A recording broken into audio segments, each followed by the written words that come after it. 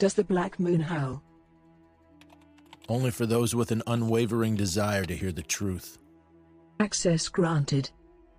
You have been selected for an opportunity, an orientation as a trusted associate, if you will, into the secured, contained, and protected files of the Foundation. SCP Unredacted distributes new files for review Wednesdays at 5 p.m. Eastern on secure channels on YouTube, Spotify, and scp-unredacted.captivate.fm. Hey there, SCP fans. My name is Grigory Karpin, and this is Simply Creative People, the show about SCP creatives, be they authors, artists, or offsite content creators like YouTube and TikTok. We're focused on bridging the gap between various fans and serving as an introduction to different concepts and stories on the wiki. So, many welcomes to all, and let's get started. Hello! Welcome back to Simply Creative People. This is episode 29, which is the working title of the Great 001 discussion, but we might think of something funnier along the way. My name is Grigory Karpin, author on the wiki, and joined by my lovely co-host, as always. Codename Harry Blank. And returning for the third time, right? Yep. Plague PJP, our PJP. favorite guest. Wow, that's a high honor from you guys. Well, it's just by default because you've been on the most times. Numerically, mathematically speaking. That's right. Objectively speaking. So yeah, we kind of were talking about a reason to get you back on, and you had been working on your 001 Plague, and Harry's done an 001, so we thought, why don't we get together and talk about some of our favorites, and we're also going to talk about both of yours. Right, Yeah. Perfect mix. So we've got, I think, like 8 of these, and these, if the audience doesn't know, 001 proposals can get very dense and very long, so we're not going to do deep dives on most of them. We're going to be selling the concept, the setup, and then kind of why we think it makes a good 001. And anything that an author decides to label an 001 is an 001, and we're going to go over what the hell that means in a second. What an audacious statement. Right. Can you imagine how many people are shaking their heads right now? Well, too bad. But Yeah, welcome. why we think these are good examples, and not just our favorites, although that is how we set them up. And then, there are so many, we're probably going to come back in like a month or two and do another episode like this. Yeah, I intentionally left out a few of my favorites because there's Same people here. I want to talk to about them. Yeah, absolutely. Okay, so but because you both have done one of these 001 proposals, I thought for Creative Corner, we could kind of go into, for yourselves, I'm not going to have that much to add, how you went about writing it as opposed to a normal article. Or, was it just the same as ever? Yeah, you want to go first, Plague, since yours was more recent and is still has the chance to go up higher? Yeah, so I think I kind of went into this with knowing it was going to be a 001 proposal. I've been planning to have one within this year. I know it's something I wanted to accomplish. But going into writing it, I think the only thing I really did differently from what I do normally, which is a real stream of consciousness style of writing, is I had a bit more planning in place where I needed to give a character arc, I needed to have a separate story arc to get where I wanted the story to go. And that's really hard to do with just stream of consciousness. Some people are good at it, some people aren't. I happen to be the latter. So I needed to structure myself. And like I said, I don't normally do that, so that's maybe the only difference. But I think this is like a little esoteric kind of pitfall people fall into. Making something with the intentions of it being special could dump and ruin it, if you know what I'm talking about. Yeah. Like, I know people go into like K-Cons with like intentions of making something special, and sometimes they're not hitting the mark because it's not really them, or they're trying to do something that isn't normally something they've written. So I wanted this to be a comedy article because that's what I write on the wiki 90% of the time, and this is one of the only comedy 001s because of that. Mm-hmm. But there's been another one recently we've We've actually got one of the only other ones. Yep. Yeah. Yeah. Some of them are comedies because they're so bad. Oh, hot take. Not the ones we're going to talk about today. This is a terrible thing to say on the occasion of Clef's retirement from adminship. Okay. Wow. Hey, I like a lot. We've talked a lot. You said some of them are terrible. There's no way you didn't mean Gate Guardian. That one is not good. Certainly. I will say that we have talked up. First thing I ever read. Yeah, me too. Well, no, that's not true. But it was soon. I'm sentimentally fond of it, but it's not a very good article in retrospect. Yeah, same. I'm sentimentally fond of anything that deals with the Garden of Eden. Actually, I think it's a very interesting concept. It's why I've never lost my love of Vampire the Masquerade. But we've talked a lot of supportive, in appreciation for Clef's writing. But we have also not been equivocal about the fact that we don't like all of it, and I really do not like his O1, but I like a lot of his other stuff. So, well, this is the number 2 author on the wiki. He's got a ton of stuff. It's not all going to hit for everybody. Yeah, exactly. Yeah. Also, I think he just grew as a writer. He absolutely did. Yeah. His later stuff is just miles above his earlier stuff. Yeah, he's got such incredible character work in his later stuff that just, wasn't as much there because he was younger and not as experienced. We have all been there. And that's all we're going to say about Gate Guardian, even though we didn't say anything about it at all. Yep. But Harry, what about you? What did you, I know you actually have been planning for like a long time to do another 001, but in the 001 you did with IP, what did you find different as opposed to one of your other what was that, Plague? What did you say? I didn't say anything. Really there's a ghost in the machine. All right, he's just going to be muttering in the background to himself and denying it. Okay, sabotage, that's my job. I'm the saboteur. Go my bad. No, it's all good. It's all bad. It's all good. Oh god, you've got speakers on, haven't you? I just heard my own voice reflected back. Oh yeah, do you not have headphones in, Plague? Well, look at those ears that Dog has. He just can't fit headphones on them. There's reverb now? I didn't hear it now, so I think we're probably all right. Yeah. Okay, It's that's fine. weird. It's all good. Okay. Just need more technical difficulties to Stop make things procrastinating. exciting. Double O, shut up. He's talking about his rating. If I want to take up my entire space of time talking about gibberish, I will. So yeah, I was glad to be reminded that Plague started out writing this article as a 001 because it provides a good contrast to the Pikmin blank proposal, which did not start out as a 001 at all. It got the idea right to something about why the Foundation's front companies all have the initialism SCP, even though that would be a security nightmare from Bjork, who essentially bequeathed that idea to IP. And IP was rolling around in his head for a while, I suppose, and thought about how in the canon that everyone here and also IP and Placeholder and multiple other people were involved in creating On Guard 4-3 had a lot of stuff about memetics and ways in which words and images can alter people's minds and their cognitive processes and the way things work, and decided maybe we could write something in On Guard 4-3 about why there's a memetic reason why the SCP Foundation does that. And so that's what it was. I thought I heard you talking, but it was actually I heard me talking reflected from you. That was interesting. Yeah, Plague, if you have headphones, I think you should probably use them. Last time they weren't very loud. I'm assuming I'm assuming that you're not on push to talk and the voice activation is being set off by your speakers. Yeah. Which is fine. It's always good to have a bit of chaos.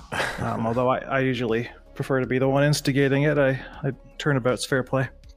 But it wasn't going to be a 001 proposal. It was going to be an article. And every once in a while, they would throw out suggestions for which numbers might be best. And just everybody who writes an article likes to do a bit of numerology and pick one that means something, or one that's entertaining, or one that somebody else wants that you want to steal from them just to poke them in the nose. And eventually, it got so big and so detailed and so complicated and so fancy, and there were so many images and there was so much stuff, and it was so diving into the background of the Foundation and all that we went, well, we didn't go. I went, do you want to just make it a 001 proposal? And he kind of was taken aback and then went, yeah, I'll have a third one.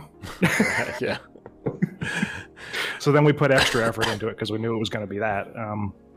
And it would have not ended up that way. It absolutely was a 001, and it couldn't have been anything else. Yeah. Something I'm going to bring up a lot, because for each of these articles we're going to talk about at some point why we think this makes a good 001. And we're going to explain what an 001 is in just a second, I promise. And one of the things that I hit on for not all of these, but many of them, is that it is historically important to the concept of the Foundation in universe, but then also reframes a lot of things that we see on the wiki out of universe that writers have done over and over again, tropes or little details like the SCP initialism. And this one did that perfectly, because I hadn't ever seen a very good, I'm not sure that somebody else hadn't written a reason. There's, 30,000 things on the wiki, but this was, I think there's maybe, I've seen like one explanation elsewhere, but yeah, why would they do that? That just advertises that it's SCP. Well, this is why. A couple of episodes ago, we talked about Prometheus Labs buying up, or Amazon buying up graveyards near SCP sites, and we made a joke about how they would use the initials SCP in the names of the graveyards. And if you didn't know, that's what we were talking about, because any Foundation front company, which we utilize a lot in the fiction, is SCP. I have actually never done it because I find it so fucking cheesy, but I always laugh. I always think it's fun when somebody thinks of a new SCP, and it's why we named this podcast what it's named. Yes. So, why don't let's talk about what an 001 is. Okay, so just some basic history, if the listeners are not aware.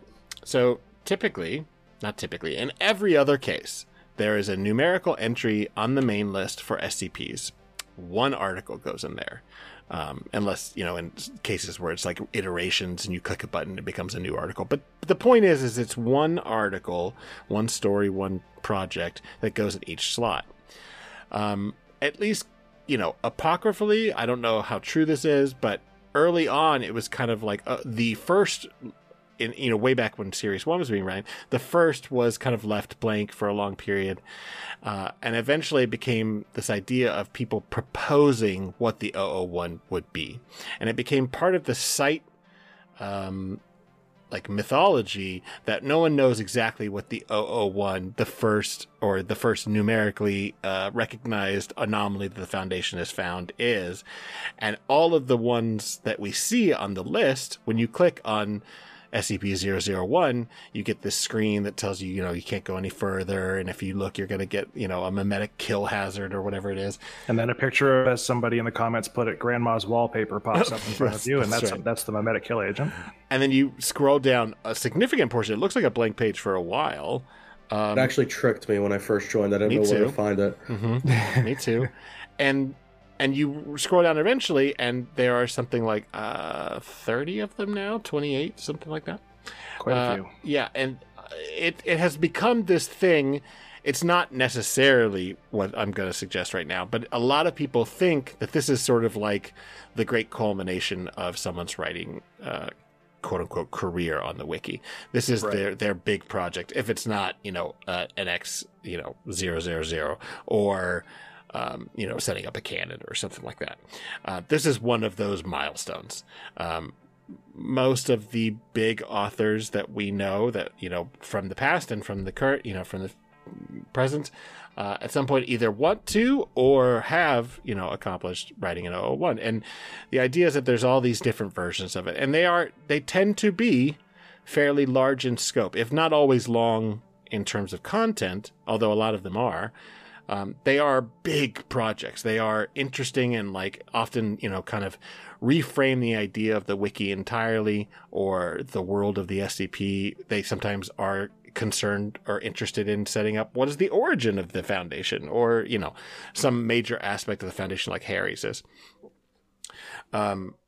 Plagues actually does a really fun job of it looks like there's actually more 45 of them. Oh wow, okay. Yeah, I'm just counting. Plagues does getting a up really there. fun job of like it's not directly addressed, but it feels like this interesting idea of the process by which we decide whether or not an article could or could not be an 001. At Yeah, least and in that's a lot of fun. yeah, it's great. Yeah, I'll go into a lot of depth when we talk Yeah, about it. and we'll do it. But I'm very much looking forward to that. So that's just some context. So 001s are these big articles. They are milestone articles. They're often really well written. Even the ones I don't like, I have a lot of respect for. And Even the ones that aren't well written often have really good concepts. yes, yeah, and they're they're not always epic in scope, but oftentimes they are. And even the ones that aren't epic have like some a certain panache. They are more than they are the articles that almost everyone is pretty familiar with. Which is interesting because most of the time it's hard to remember what a number of an article is. But in these cases, Yeah, but we all know what they all these have are the same numbered. number. Yeah, and they're all memorable. and they all have like they're almost always Roundahouse's proposal or Plague PJP's proposal or the Ipman Blank proposal, Pikmin Blank. Yeah, and then a title. That's the other weird thing about them too. It's a curiosity of the old formatting that they all have more than one name. Because on the 001 page, they all say code name, Pikmin Blank.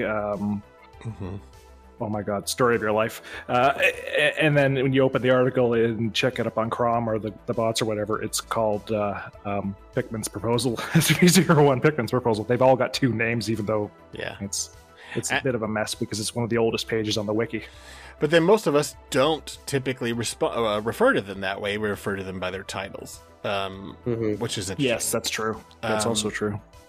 Except for the ones where people have, I typically don't say God's Blind Spot. I say Spike Brennan's Proposal. I don't know why, but in that case I do.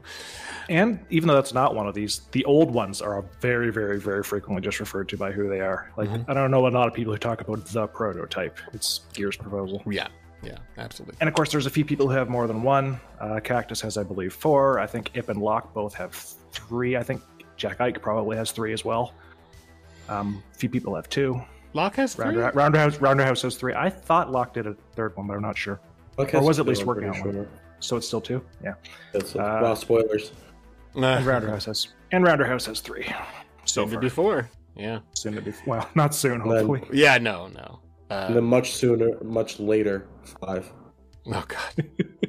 Which is, that's And just a creation of the wiki and the fact that we now have over 7,000 mainless articles. Who knows how many tales, 10,000 probably. Yep. And it's just going to expand, exponentially. But there's still a pretty, tactile number. Like, it's 45 as opposed to the 12 when I first discovered the wiki or whatever.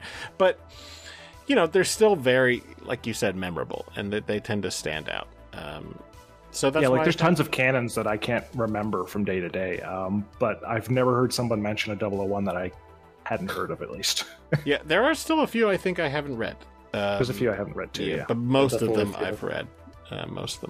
And like I think it's pretty common early on for someone to try and tackle reading them all. I did that back in 2015. And then I've tried to go back and fill in the blanks, but it's, the page reorders itself all the time. So like, it's like, well, which one which one did I read again? Anyway. Okay. So that's what an 001 is. It is within the wiki authorship and the fandom. It is a big fucking deal. So super high scrutiny compared Yeah. to regular articles. yeah, they get a lot of attention. Way for good- easier for to good get or one bad. deleted. Yeah. I've seen many a seasoned author fail in my 2.5 years here. And I'd also like to say how, like, the 001 concept is one of the, like, smartest concepts I'd say the wiki came up with. Mhm. From both, like, an in-universe perspective and a out-of-universe writing perspective, because someone like us, where we joined pretty midway through late into the what I'd call the lifespan of what we have here, or like where the peaks really were in 2020 and 2021, where like imagine we came in and like all these older slots were like impossible to get. You never have the chance getting a series 1 and somebody in 2008 already filled in the 001 slot, like, hey, that's a special slot. Like, we get our chances at the thousands every time a series opens. Every so often an article gets deleted, but like I think having that 001 slot open, making it into something special is something that keeps a lot of people going here, being like, hey, I would like to reach this level. Yeah. Right. Be able to write for that. And that was something that kept me going. Right. Interestingly- It's something that you can do. Anybody can do. Not everybody can. Like the other fancy slots, there are the thousands, and there's 7 of them, which is bullshit. Like you can't have one of those. Yeah. You can have a 001. All you have to do is write something good, and it is a great thing that everybody can have, and it's the easiest way to get a 3-digit number. Although it's not easy. And everyone, at least most of the authors, whether they're just starting out or more established and have not done one yet, think about how they're going to eventually do one. What's interesting is Even Grigori. no, no. He says he isn't going to, and every time he says he isn't going to, he then goes, and if I did do one. Yeah. Well, I do have like the basic idea for what the anomaly would be. I just don't have a narrative. I don't have anything interesting to say about it. Maybe it'll come to me, but it's not a goal. Like it'll be something like with the frontispiece, with yours, that it'll be something that I write that gets, to the point where I feel like the scope is, well, actually this fits. I probably will never That's set a better out. way. I will never set out to do one, just because I tend to write everything stream of consciousness. I do. Yeah, you just have to get more structured the way Plague is. Well, that's what's so funny is that we have talked about the fact that I do structure, but it's very loose. I'll do big plot points, and that's it. But the idea of creating something like multifaceted, the way that many of these articles are, I don't know. I mean, like I tripped into doing the Deva hub. Like I just did it. Yeah. Like I didn't plan to do it. I just was like, oh, why isn't there one? I'm gonna do it. So I have a hard time planning these things out in those ways. Anyway, all right. So we're going to talk about, I think, 8 of them. In the first one, which Plague, you picked this one, and it's a good one. Rounderhouse's proposal, the first one he did, I think. Memento Mori. Memento Mori, yeah. So I'm going to do a little bit of a basic setup of what it is, and then we'll kind of break it down, like why it's important to us. So this is a setup for the collection of like 13 anomalous areas within the infamous, at least within the universe, Site 01. It's kind of a mythical HQ for the O5 Council, depending on your headcanon. It comes up a lot. It comes up a lot in 001s. And it comes up a lot. 2 of the ones today. Said no more, because it also comes up with what? Oh shit, and Kirby's as well. Yeah. Yeah. And it frequently features in like more so than Site 19 or Site 17, which are these famous sites that everyone was, at least early on, placing their anomalies at. This is more of like a special site. Some people say, oh, well, that's where the O5s are. That's where the O1s are. Or that's where they don't have any anomalies. It's their headquarters. It's this super secret thing. And this one is one where there are these 13 anomalous areas within the site. And they kind of represent previous overseers. And Rounderhouse used this premise to then kind of create a love letter to famous characters, oftentimes author avatars, though not always, that were like, Dr. Gears and Dr. Clef and I think Troy Lament has one, and there are other ones that are like less well known to the modern audience, but this was very much this is where we came from sort of thing. Each of these areas is dedicated to a famous SCP character having passed away. They're like previously being one of the O5 Council, which, if you remember, the O5 Council is the semi-mythical board of directors of the SCP universe who, maybe are immortal, maybe they're, but either way, they're like the Illuminati.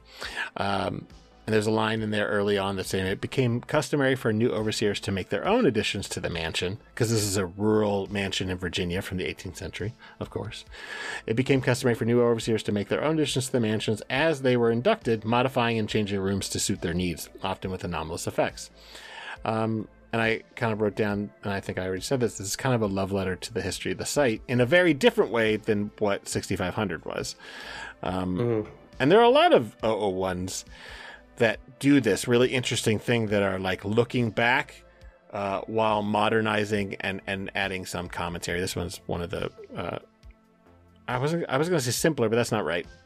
Streamlined. It's got this very like streamlined idea of like, here's this concept for this character, and here's this anomalous space that kind of represents what I think the character is. What I being Rounderhouse in this case. Blake, why does this one stand out for you? Because I crit it. So for me, I think we all did. I was sorry. I think he went to like 30 people. Sorry, Rounder. I was a little harsh on it. Sorry. Anyway, go ahead. Yeah, I this is my second favorite proposal. My first is Tuftos, but if I would be more, I didn't bring it because I'd be mad that I won't have the entire episode to talk about it. Yeah, that one's dense. Yeah. But this We'll do that one in works. episode 4 of the OL1 series. Yeah. Well, here's an idea. I'm sorry to cut you out. Next time Oh, you're good. we could take, an episode and just literally talk about 3 of them that we just want to do could do deep that. dives on. Ooh. You can do that. Because I could never do Kalinen's justice without having 45 minutes to talk about it, I think. Never read that one. It's a I have no lot. intention of reading that Yeah, one. I know it is. It's fucking great. But anyway. I know Dune doesn't like it, and he's like the biggest Cullinan stan, which like scared me into not reading it for a while. People have very strong opinions of it, but I I know it's very mixed. love it. Yeah. Anyway. Okay, so this is your second favorite. Sorry, I cut you off. Definitely my second favorite. It just works on so many levels. Mhm. From a presentation standpoint, this wasn't the original theme. If you go look on that page, it's a new theme for it. But it's a good theme. But ignoring that part, the immediate first thing you're presented with is that this 001 file is available for everyone to see, and they want you to read it, which is an entire diversion of what you think of when you think of 001 proposal. Literally, to go and look at that file in universe, you have to look at a what's the thing? A Mimetic kill agent. Mimetic kill Yeah. agent. Yeah.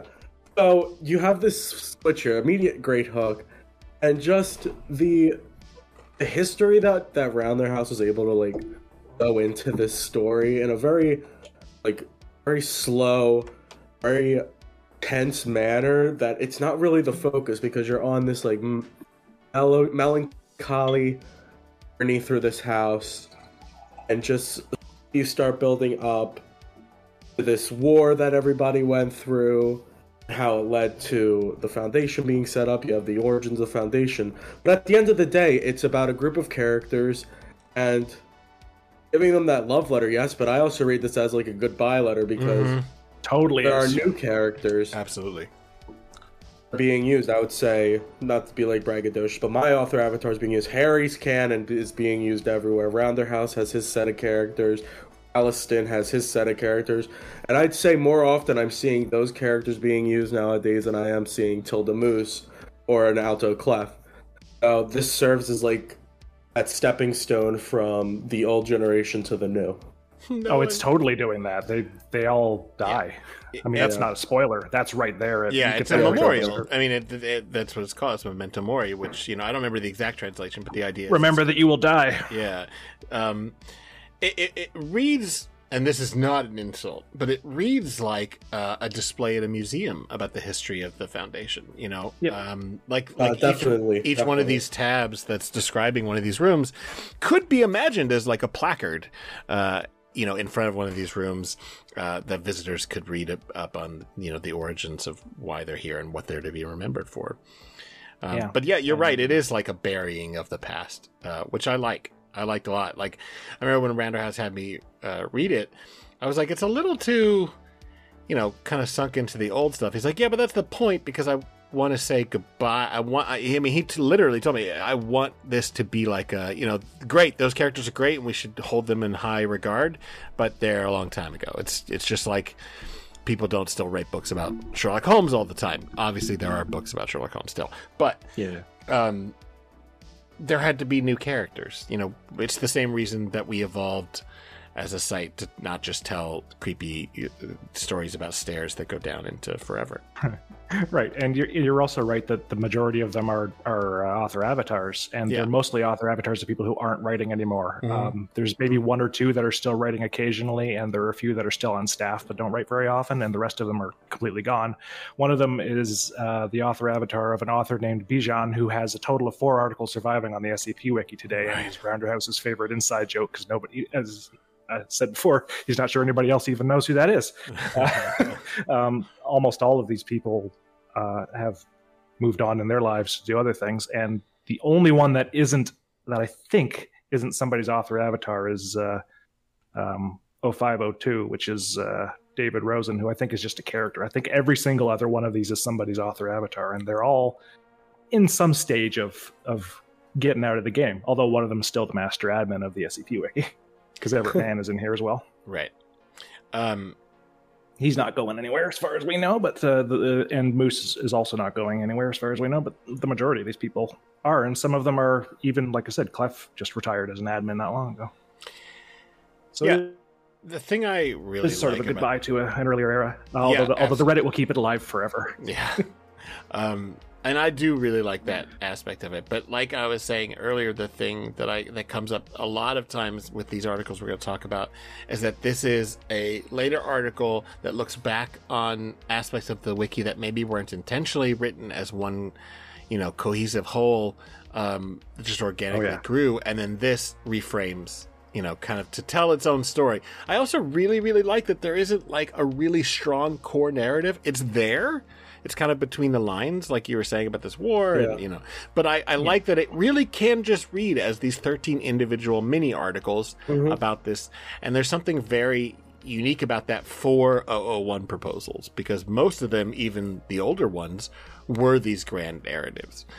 Another one we'll talk about later is also kind of breaks that trend, but most of them do that. And it's not a complaint. That's what we expect. That's what we want. But yeah, this 001 is meant for. Yeah, but I think the reason that this works so well is because the same reason that I think God's Blind Spot works, but for a different in a different execution, because it's looking back on, if not the actual origins of the Foundation, although those are touched here, it's really just talking about the origins of, like you were saying, the concept of the author avatars and the previous history of the site, and kind of framing it in this different way, this in a memorial, which is interesting in a lot of ways. It's like this decision that most of us were not writing these characters anyway, but it's got a real panache to it that I like a lot. Yeah, there's a lot of style to it, and there's sentimentality to it, and there's actually, considering how brief the individual parts are, there's a few that are a little bit tear-jerking, including one that's completely unfair, because of course the one about a dog is going to be tear-jerking. Really, I mean that's a free space, but he handled it very well. Because of course Crow is one of them. Oh, my bad, Harry. No, I'm done. Go ahead. Oh, okay. I still consider this to be Rounderhouse's best proposal, which will probably shoot me for, considering the amount of work he puts into. I think I might shoot you for that. Yeah, Jade proposal. Yeah, I'm gonna harshly disagree, because I think Jade is fucking incredible. Jade is great, and not just because I'm biased. You're a little biased. I know I'm very biased about anything Deva, but like he did such a fucking good job. I'm a little biased too, because I had to do it line by line for that 40,000 word monstrosity. I read it all too. Yeah, I still think this is his best. No, it's great. I mean, it's like having you on, Blake. It's like saying Dark Souls 2 is the worst Dark Souls, because it's still head and tails above every other goddamn game. So do not engage him on this. We don't have the time. I never get to talk about anything on my show. No, I'm just kidding. You should have done an April Fool's episode where all you did was talk about Warhammer and Dark Souls. Should just get him into a call and privately record him and get him going. Make that the new episode 1. Let's do it. It's so funny. We did that episode on the horror games because, Jackal, you and I wanted just to talk about horror games. Easily the worst performing episode. Our audience was like, nah, I'm good. That's awesome. But I had a fucking blast, and I can't wait to have an excuse to do video games again. Who cares? That's fun. I can't wait to do the second one and have it be the second worst titles, or even the lowest. That's good. Not that it still did great. I'm not complaining at all, but It was very funny. Our was audience funny. was like, no, I we didn't want know to talk that. about That's SCP. Yeah, well, we want to talk about Resident Evil, so fuck off. It's good to know that they have tastes and they aren't just bots. That's good to know. Yeah. If they like every episode equally, I'd be a little worried. Yeah, no, definitely. So, do we have anything else we want to say about Memento Mori? It's very digestible. So, out of all, a bunch of these are kind of more intense in terms of length. This one's not. It really is digestible. You can read it in 15-ish minutes, 20 minutes. It's not extremely short. But it's punchy and it's easy. Paced very well. Yeah, it's paced great. And also, it's one of the newer ones, surprisingly still. What is it, 2-3 years old? One of the newer ones, so you might not have read it if you are too active on the SCP Wiki, so definitely one to check out. And it also starts Rounder's Red Tape series retroactively, I believe, so. Yeah, which includes SCP-6000 and some good, very, very good tales and his new 001 proposals, Golden Jade, and later on, whatever he finally decides to call the third one, or fourth one, or whatever, so it's good to get in on that one. It's good stuff. But let us move on. And it would be unfair to talk about Gold or Jade without Rounderhouse here, I think. So, yeah, that's the same reason that I didn't pick Placeholder's proposal, because I know he would want to just natter about it endlessly. Or our secret 001 proposal together, there is no canon. Wait, does Place have a different 001? Am I drawing a blank? Yes, of course. I'm sorry. Oh, I'm so sorry, Place. Yes, I remember now. Sorry, I quit that. Well, I mean, it was part of the reason is, and this, I'm just going to quickly throw That this was out like here. first articles. It was an It was early too. article. It was very ballsy. Yeah. So fucking ballsy. There are several 001s that are vaguely parallel to each other. They're completely different executions and not remotely similar and not even thought of in the same way by the author. But Placeholder's proposal and McTierce's proposal both do something somewhat similar, and they take the same idea in a completely different way. And we're talking about McTierce's today, so. Which is my absolute number one favorite 001. Which is funny I think it was because the first one I read that I really, really liked. I read it and was like, wait a minute, let me reread this literally right from the beginning, because it's not very long, and just been like, oh my god, because it says so little, but it says so much. But first, I think we're going to talk about my second favorite, which is Spike Brennan's proposal, which is God's Blind Spot. And this one is not... people are often surprised when I say this is one of my favorites. I'm not sure why. I think it's not controversial. It's still highly rated, but it's not the one I could that... suggest a reason. Why? I think the quality of this one is in the concepts and the different kinds of articles that are in it. The crazy ass idea in it, I'd like this. The ideas are really good. It could use a rewrite. The clinical prose isn't that great. Well, Other ones. I don't really think clinical prose is very necessary for 001s, to be honest. The regular yes. prose isn't that great either. Oh, that's mean. But I really like the concepts, and that's what makes it cool. I really like it because it was probably one of the first ones that did the historical documents folded into an ICP that I read. Yeah, it's really good at that. And it had a very strong influence on my earlier stuff because I did that a lot. Well, the concepts introduced in this one are everywhere now. So Yeah, it's very influential. So, what is it? The 001, the anomaly itself, is actually Site-01. Again, we're talking about Site-01. Essentially, it is found that there is one spot on Earth, this is the only place on Earth, that's completely free of Akiva radiation. What the fuck is Akiva radiation? Well, Akiva radiation is essentially what the Foundation has found, and other people beyond the veil, as a measurable, objective value of the impact of the quote-unquote divine will on physical spaces. So whether or not that is Jehovah, the Judeo-Christian God, or some other deity, the point is that everywhere else on Earth, according to this article, has been touched by the divine in some way, or some being or creature. Because I in my series, I've pushed back on that pretty hard. That's not actually God's. And this is, because of that, there are certain interesting side effects. So this is a place where they have decided to build Site-01. It wasn't always there. This is just a space of a certain, I forget exactly how many square kilometers, in the shadow of Mount Sinai. I'm sure it was cubits originally anyway. Yes, that's true. That is and why it's called God's blind spot is because this is the only spot on Earth that seems to be, out of sync with the divine. And some of the side effects, which are used in pretty funny, weird ways, is that people don't age, but not only do they not age, they don't die. So they, of course, how they test this to make sure it's real is they test it by putting various D-class through horrible termination protocols. And not just termination protocols, they also do things like cutting off a leg to see how that person survives. And the person survives great and heals really great, but when the leg is taken out of the site, it starts decaying immediately. And so because of this anomalous effect, they decide to house the O5s there. This is why this is Site 01. This is why this is the headquarters, so that the board of directors of the foundation will effectively be immortal. This is an alternative explanation for reasons why, many reasons why have been discussed, why the O5s have effectively been here for hundreds of years or whatever. Which is really cool because Akiva radiation shows up everywhere. That got adopted like universally, and I've never seen anyone else use this version of Site 01. Yeah, no, that's always totally true. It's always they're immortal because they drink water. Yeah. Or they've got like some, nebulous, anomalous effect. So Akiva radiation, and I don't know about y'all, but when I read that, I immediately glommed onto that idea, like this, because I'm like a hardcore atheist, and like the idea that like we could objectively verify through science the impact of divine or gods on Earth means that means it's susceptible to science, which means it's not God. Yeah. And it just was immediately fascinating to me.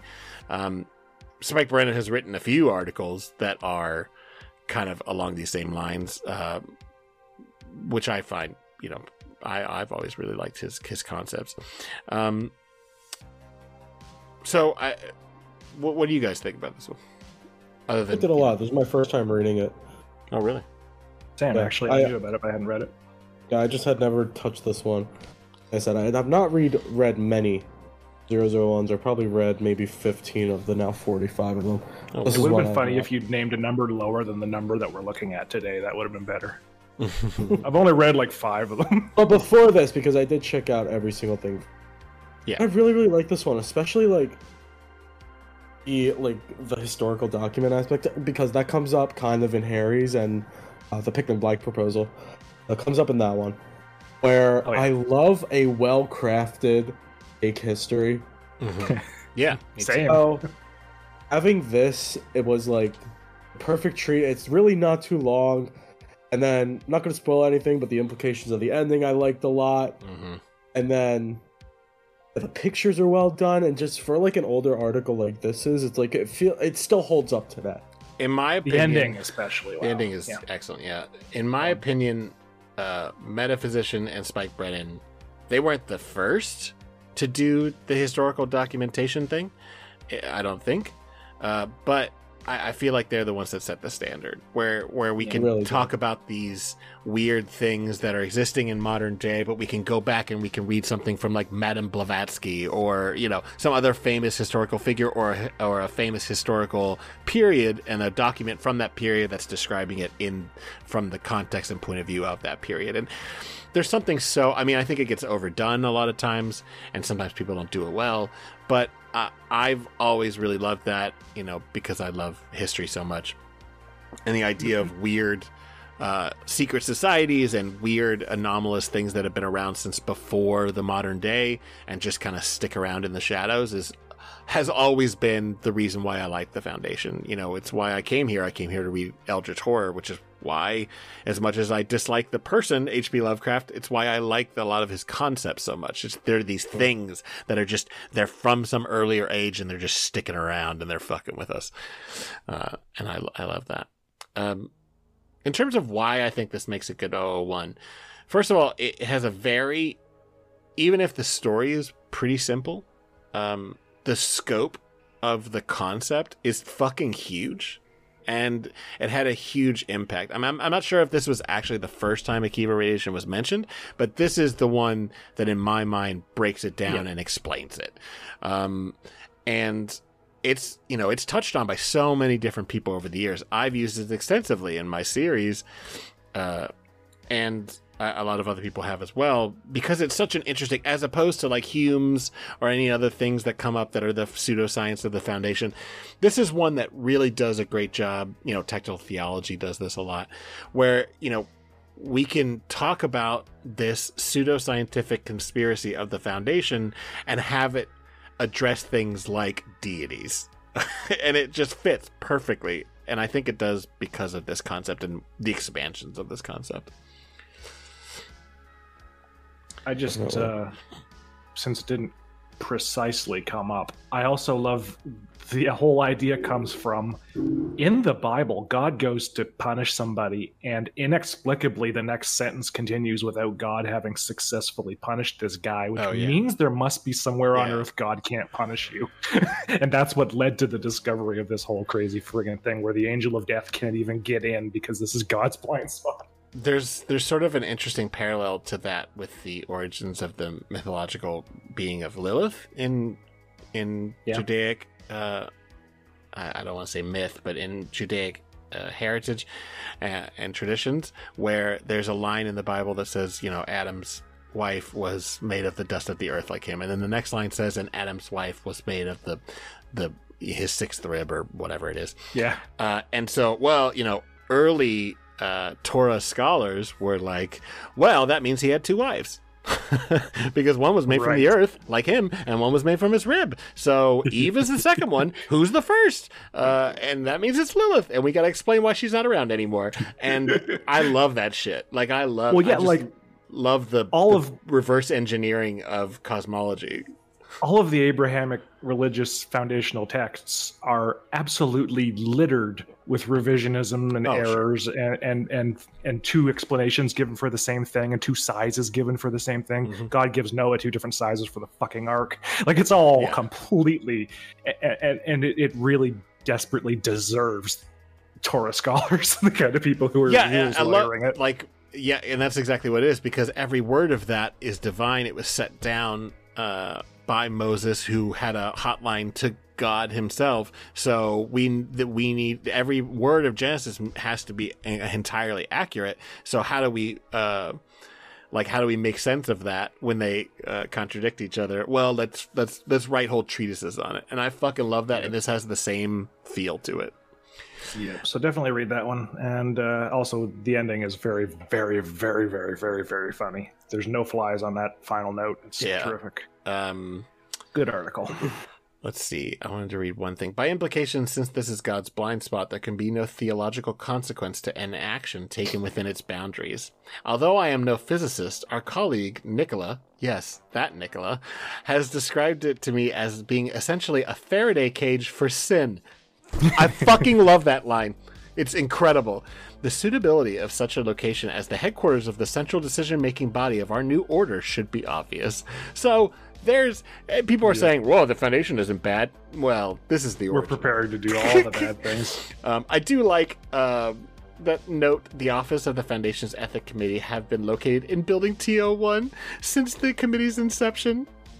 And that's basically right after that passage. So read into that what you will. How ethical are they? Yep. But yeah, this is easily my second favorite. And not just because I like to be different than everybody else. It just was the first one that I read that I went, oh my god, what the fuck? That's such a crazy idea. It is. It's amazing.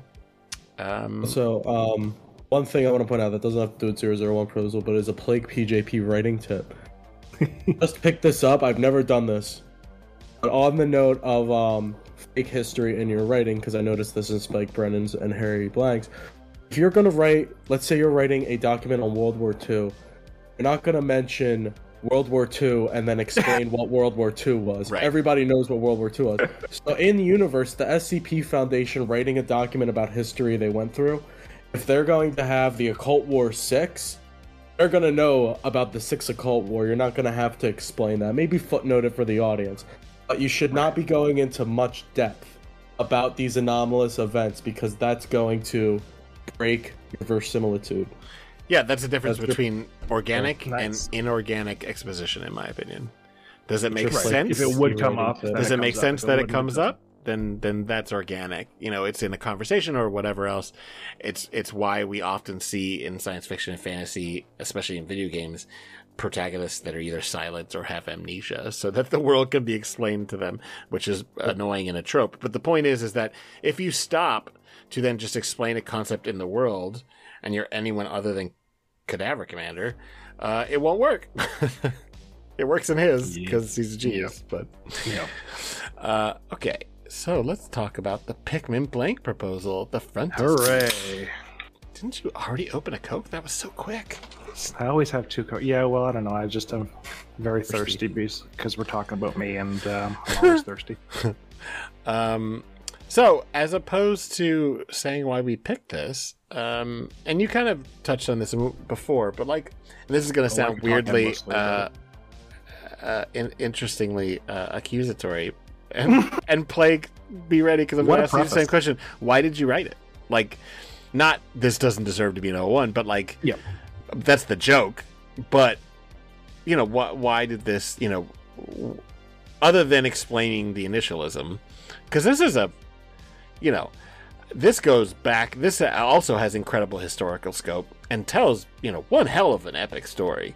It is very long. I loved it. I'm not even talking about the length, though. It is one of your long boys. But I'm just talking about like this. You know, this goes back to, you know, what the all the way back to the 30s, I think. Oh yeah, it goes back to, I think, just like before the World War. Right. Okay. It's mostly in the 60s, 70s, and 80s is when it takes place. So it's a period piece, and it's a huge focus on one of my favorite characters that you've made, which is Thylosis. Just the best. So I guess I should probably explain what this thing is, since I could probably do it the most tersely, because I wrote half of it. It was a very equitable partnership. Also, Ip and I wrote just about half of this article each. Nice. So it's set in On Guard 4-3, which is the canon that myself and my friends have created, centered around Site 43 in Canada. And there's a lot of memetics in it, because there's a couple of ancient memetic societies, which are called cryptomancers in this, because it's set in the 60s, so all the terminology is different, who've been fucking with the Foundation. I really like it. I actually like it better than memetics. I wish I was using it more often. I think I have just started throwing it into modern day articles because it's more fun to say.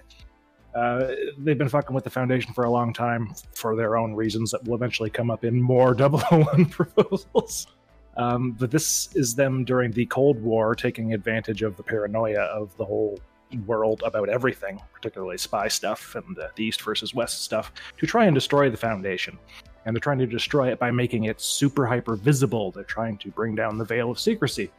And the Foundation's response to this is to try to get access to memetics, which they don't have. It hasn't been invented yet in this version of the setting. There's lots of different versions of the origins of pretty much anything in SCP. But they know about cryptomancy because there's other people doing it.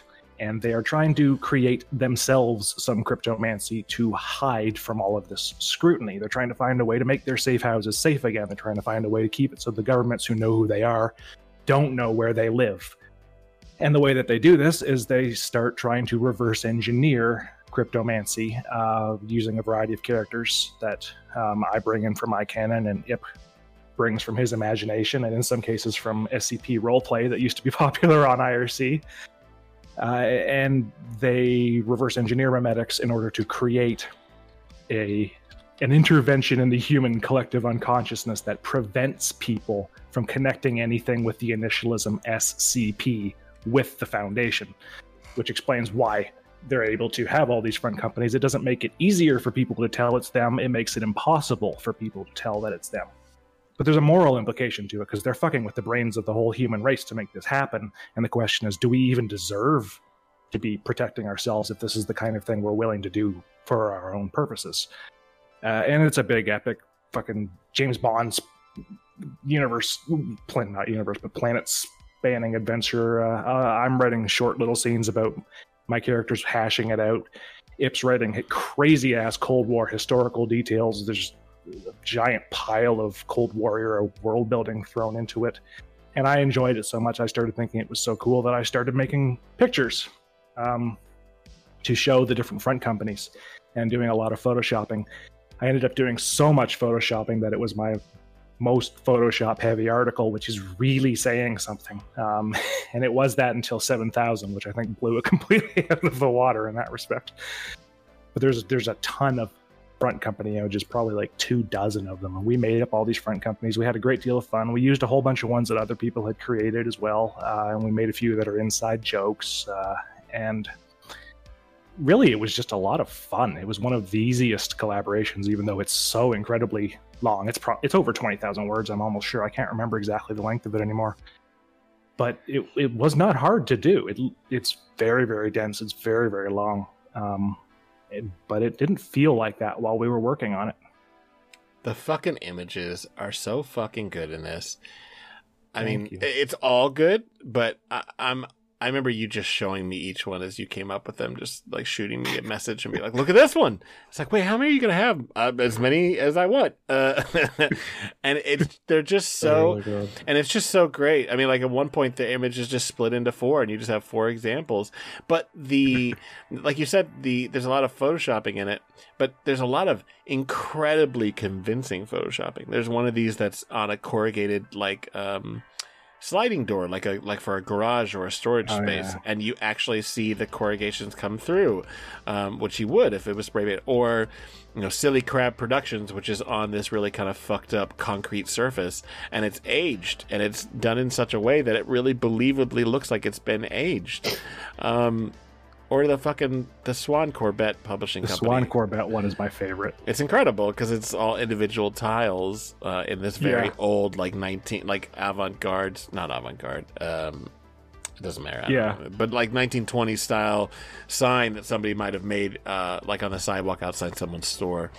Yeah, the letters are made out of tiles, and the top line of tiles is fake, and the bottom line of tiles is real, and still looks about right to me looking at it again. But I think I managed to fake that one. That one's my favorite.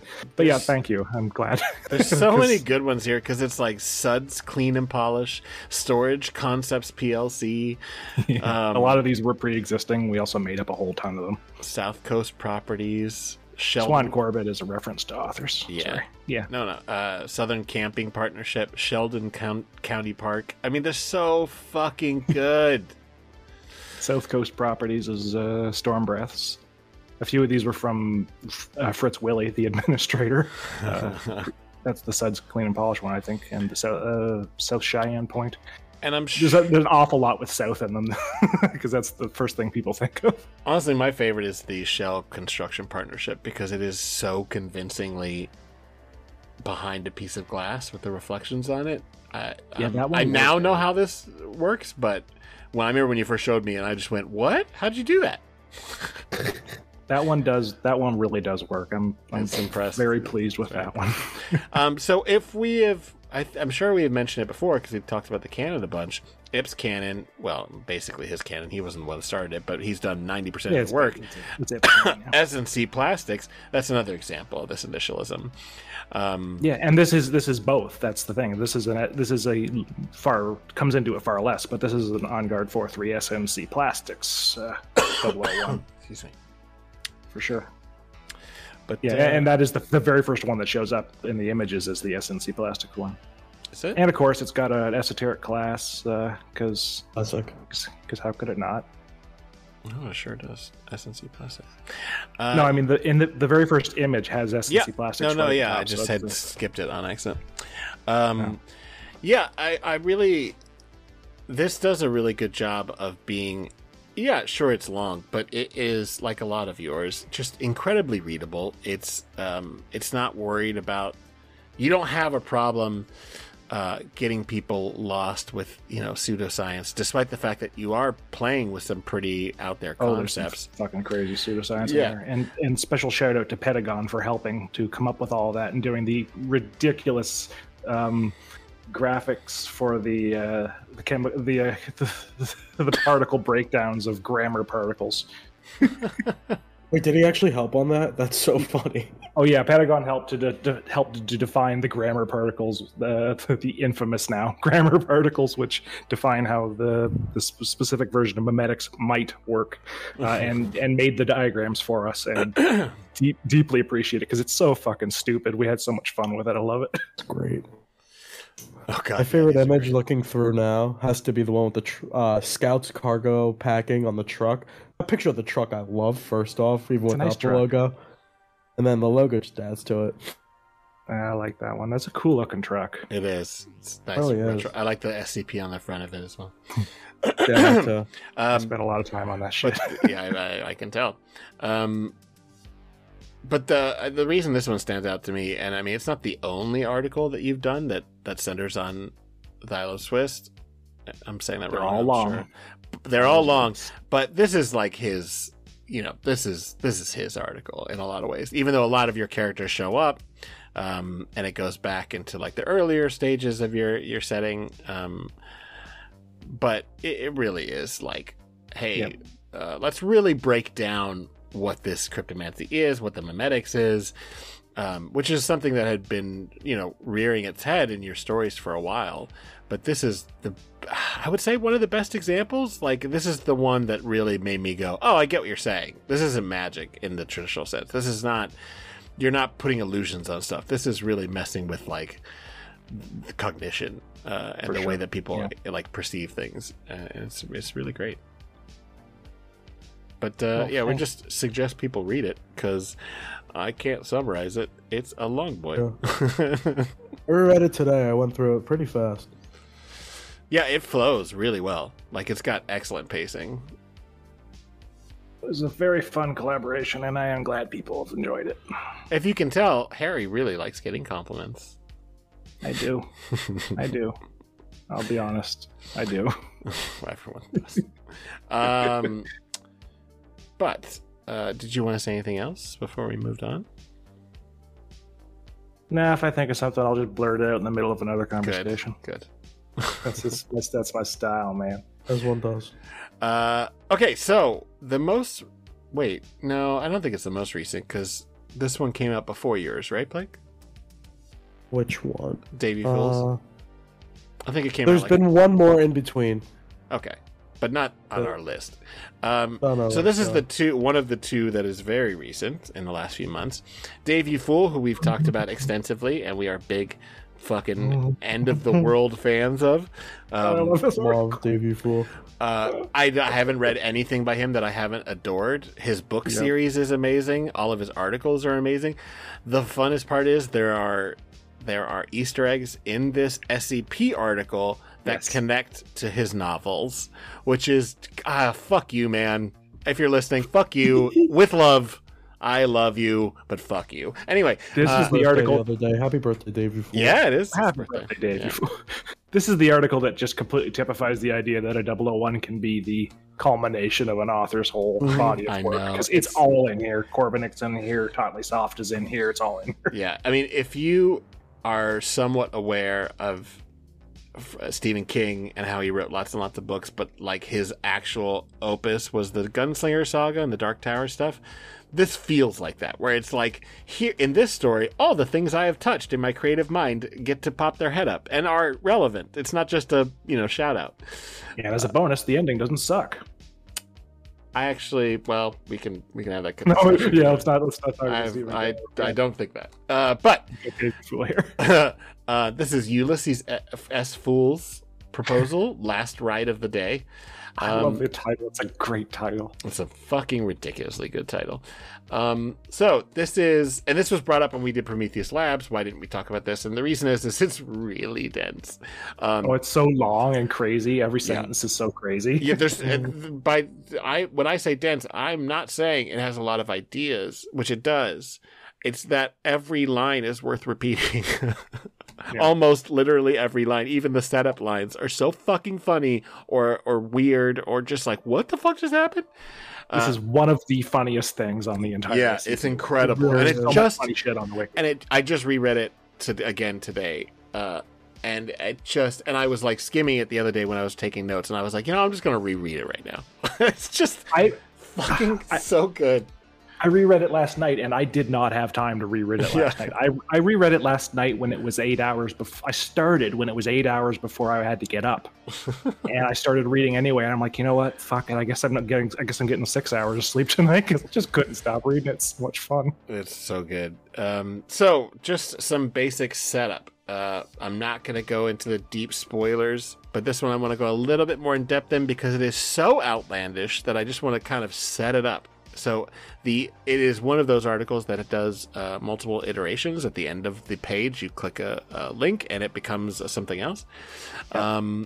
List pages. List pages, yeah. And so this starts off with SCP-001 is an experimental vehicle created by Prometheus Labs, who designated it Project Backaway, which is the fucking stupidest name. But in the way that, like, Prometheus Labs is always doing shit like... It looks better in all caps. Just Project fucking Frankenstein or something, like the ones that we were reading in those Prometheus Labs GOI documents where you're just like, what was that? What was Project Cappuccino? Like, what? And this is 100% Time Machine shenanigans, but that is not I cannot believe that he starts off by saying, this is about time machines. And this article, although it does rely on the concept of time machines, this is not just a time machine article. This is not about time travel. It is fucking insane. No. So a line, currently the only, I'm just going to read this verbatim because it's so funny. Currently, the only operable console functions of the anomaly are internal lighting, cockpit air conditioning, maintenance, movement, AM/FM radio, a word processor, Spider Solitaire, and the hunt for Mr. Stwinky, part of the short-lived Mr. Stwinky series of computer games included with Prometheus Lab software as an added bonus. This is in the fucking clinical language describing the time machine. Why the fuck is there an AM/FM radio?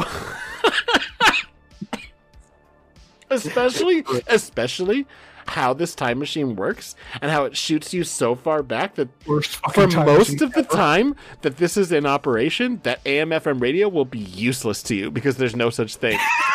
I didn't think of that. The way this time machine works is it immediately sends you 15,000 years into the past. So the radio doesn't do anything. That's fucking good. I didn't think of that. It was even funnier shit. I didn't think of it. It's just that I just noticed that on this when I just reread it today. I was like, wait, why the fuck is there a radio in this thing? Reread bonuses, man. So the initial page is very short. It's just about this time machine. You click on the link. And then it becomes a fucking end-of-the-world scenario with SCP-UBU, and it refers to a violent and extremely hostile humanoid entity that appeared in something, Greenland, I'm not going to try and pronounce that, on May 12th, 2588.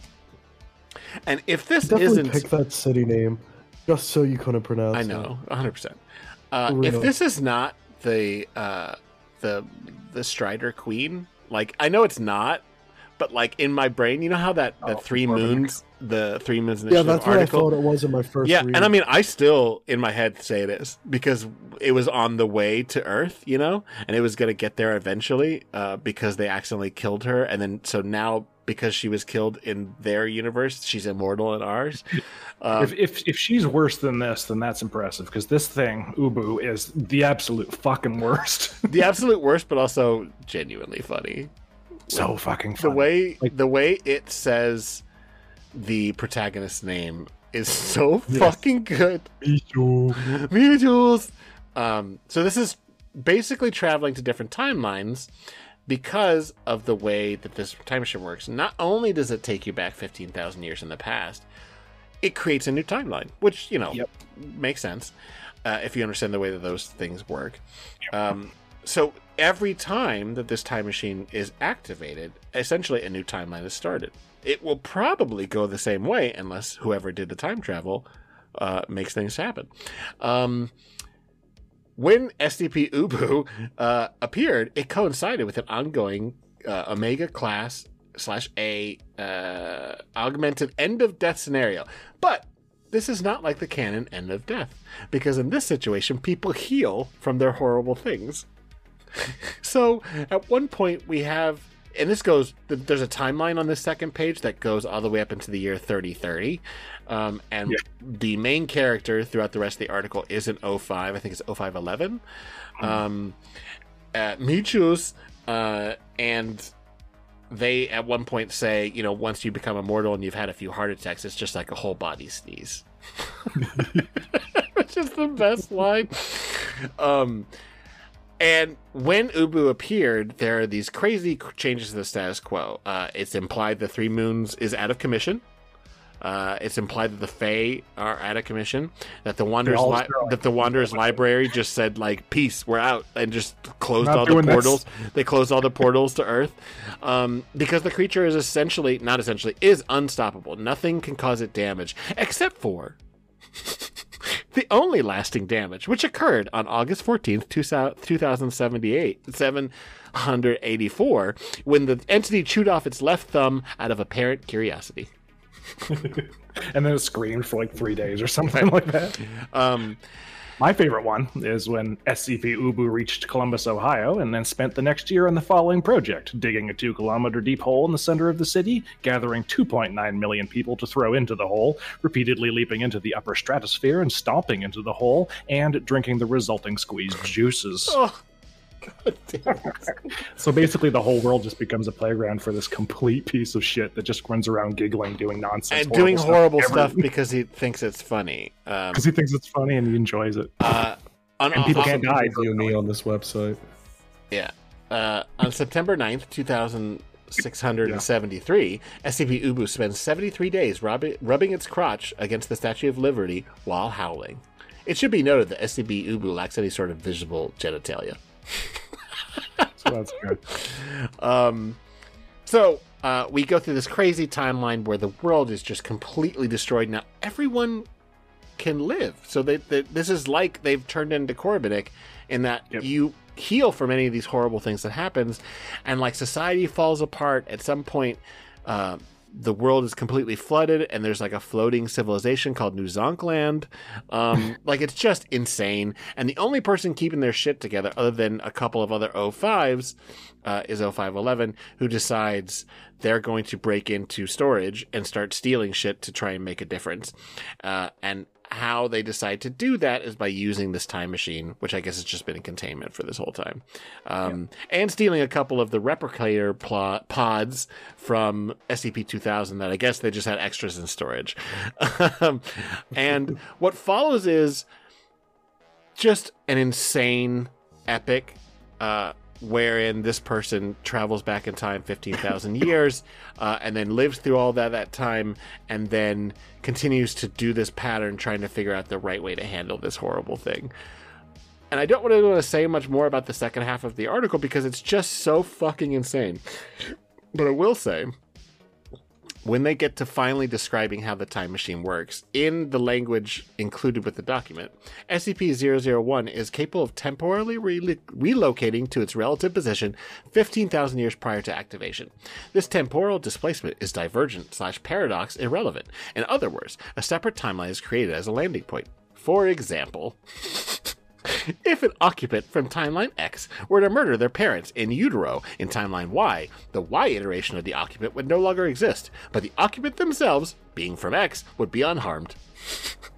It's explained so simply, and then you realize it's just ludicrous. And it's oddly bloodless description too, because the way that they are leaving each timeline is that timeline isn't going to be around anymore. Right. We talk about exactly how that means, and what that means in the context of the article is that this article, which is comedy, some of the Corbinic stuff does this. The Clusterfuckalypse article does this for me too, where it's so funny, but it's also so horrifying at the same time. Yeah. It's this weird, feverish, too hot in my brain kind of like, this is really funny, but it's also really, really awful what's happening. The body count in this comedy article is like a quadrillion. More. Because he goes through like 700 iterations. And every single one of those ends in the complete death of the world in more and more original and unique ways, most of the time for the fault of this O5, who's been living this whole time and transferring themselves into different bodies. It's just fucking insane. My favorite... 15,000 years. That is... My bad, Gregory. No, you're fine. My favorite that is not a giveaway because it's just like a toss-away line is at some point this O5 decides the way to handle this is that when this creature appears... and they've been sitting around in this universe for 14,000 years or whatever it is, in 2688 or whatever it is, they're going to mess with the gravity of the moon so that it crashes into Greenland where it shows up. This leads to the destruction of the Earth. But the record is such that we cannot decide whether or not SCP-UBU was affected. and then Right. notes ineffective. No, like results ineffective. Next iteration. This is not a good way of doing this. What were you going to say about it, Blake? It's just like if you like you were saying, think about it. The civilization's only been around for like 6,000 or 7,000 years. So it's literally every single person is just vanishing. The record of them vanishing. So it's hundreds of billions of people just dying, and then the next time it starts over. And because it's creating a new universe every time it does a killing jump, all of those too. so it's not like it resets those deaths. This person is responsible for the death of the human race 700 times. But even worse, because it's destroying the timeline, it's destroying the universe, which means it's actually destroying like Right. a multi-Googleplex of sentient things in the universe. Right. So but it's still really funny. It's like the blackest of comedy. Yeah. It's incredible. There's crazy plot twists later on, which what we've told you so far is literally told in the first half. It's insane. It's a long article. It is, but it pays for it. Like there's never a scene in this thing that I go, I mean, at one point SCP-076 shows up, and it's not bullshit. And it's not terrible. It's actually good. Yeah, it's great. Fuck. I love it so much. Great article. I will say about Dave's writing, the audience, a lot of you guys probably have read Harry Blank's stuff, and you know how that, especially in the On Guard 4-3 canon, reference itself very heavily. So, Dave U Fool stuff does that a lot as well, because we've all read all of his things. Yes. Dave U Fool is a master of just blending these 3 or 4 concepts that only he writes and only he is capable of writing to the top degree, and he just blends them so seamlessly with each other. It's done very, very well. So if you're into that, check out the 001 proposal and check out his other writing so you understand everything. Yeah, I think it was like It's so episode perfect. 3 or 4 that we talked about. It was 4 because, of course, it wasn't 3. Oh, that's right. I think it's 3 now.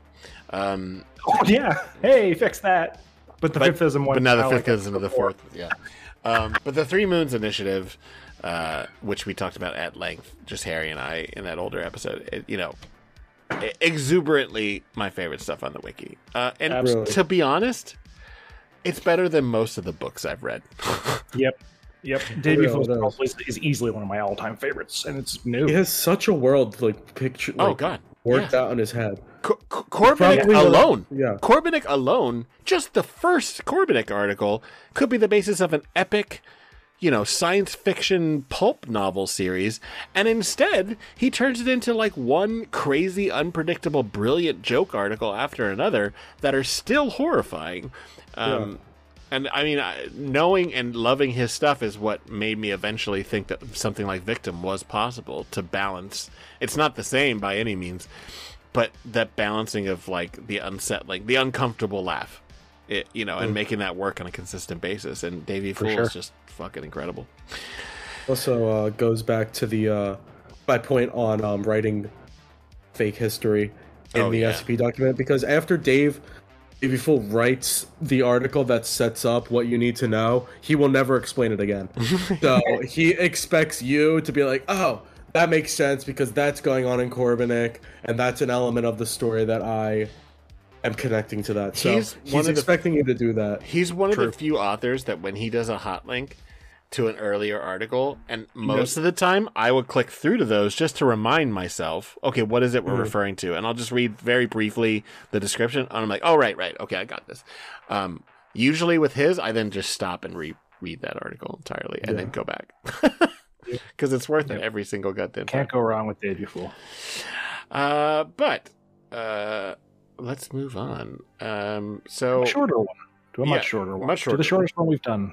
And I think the shortest one. No, not the. It's. I think. No, not remotely. Lily's proposal is far, far shorter. Yeah. That's right.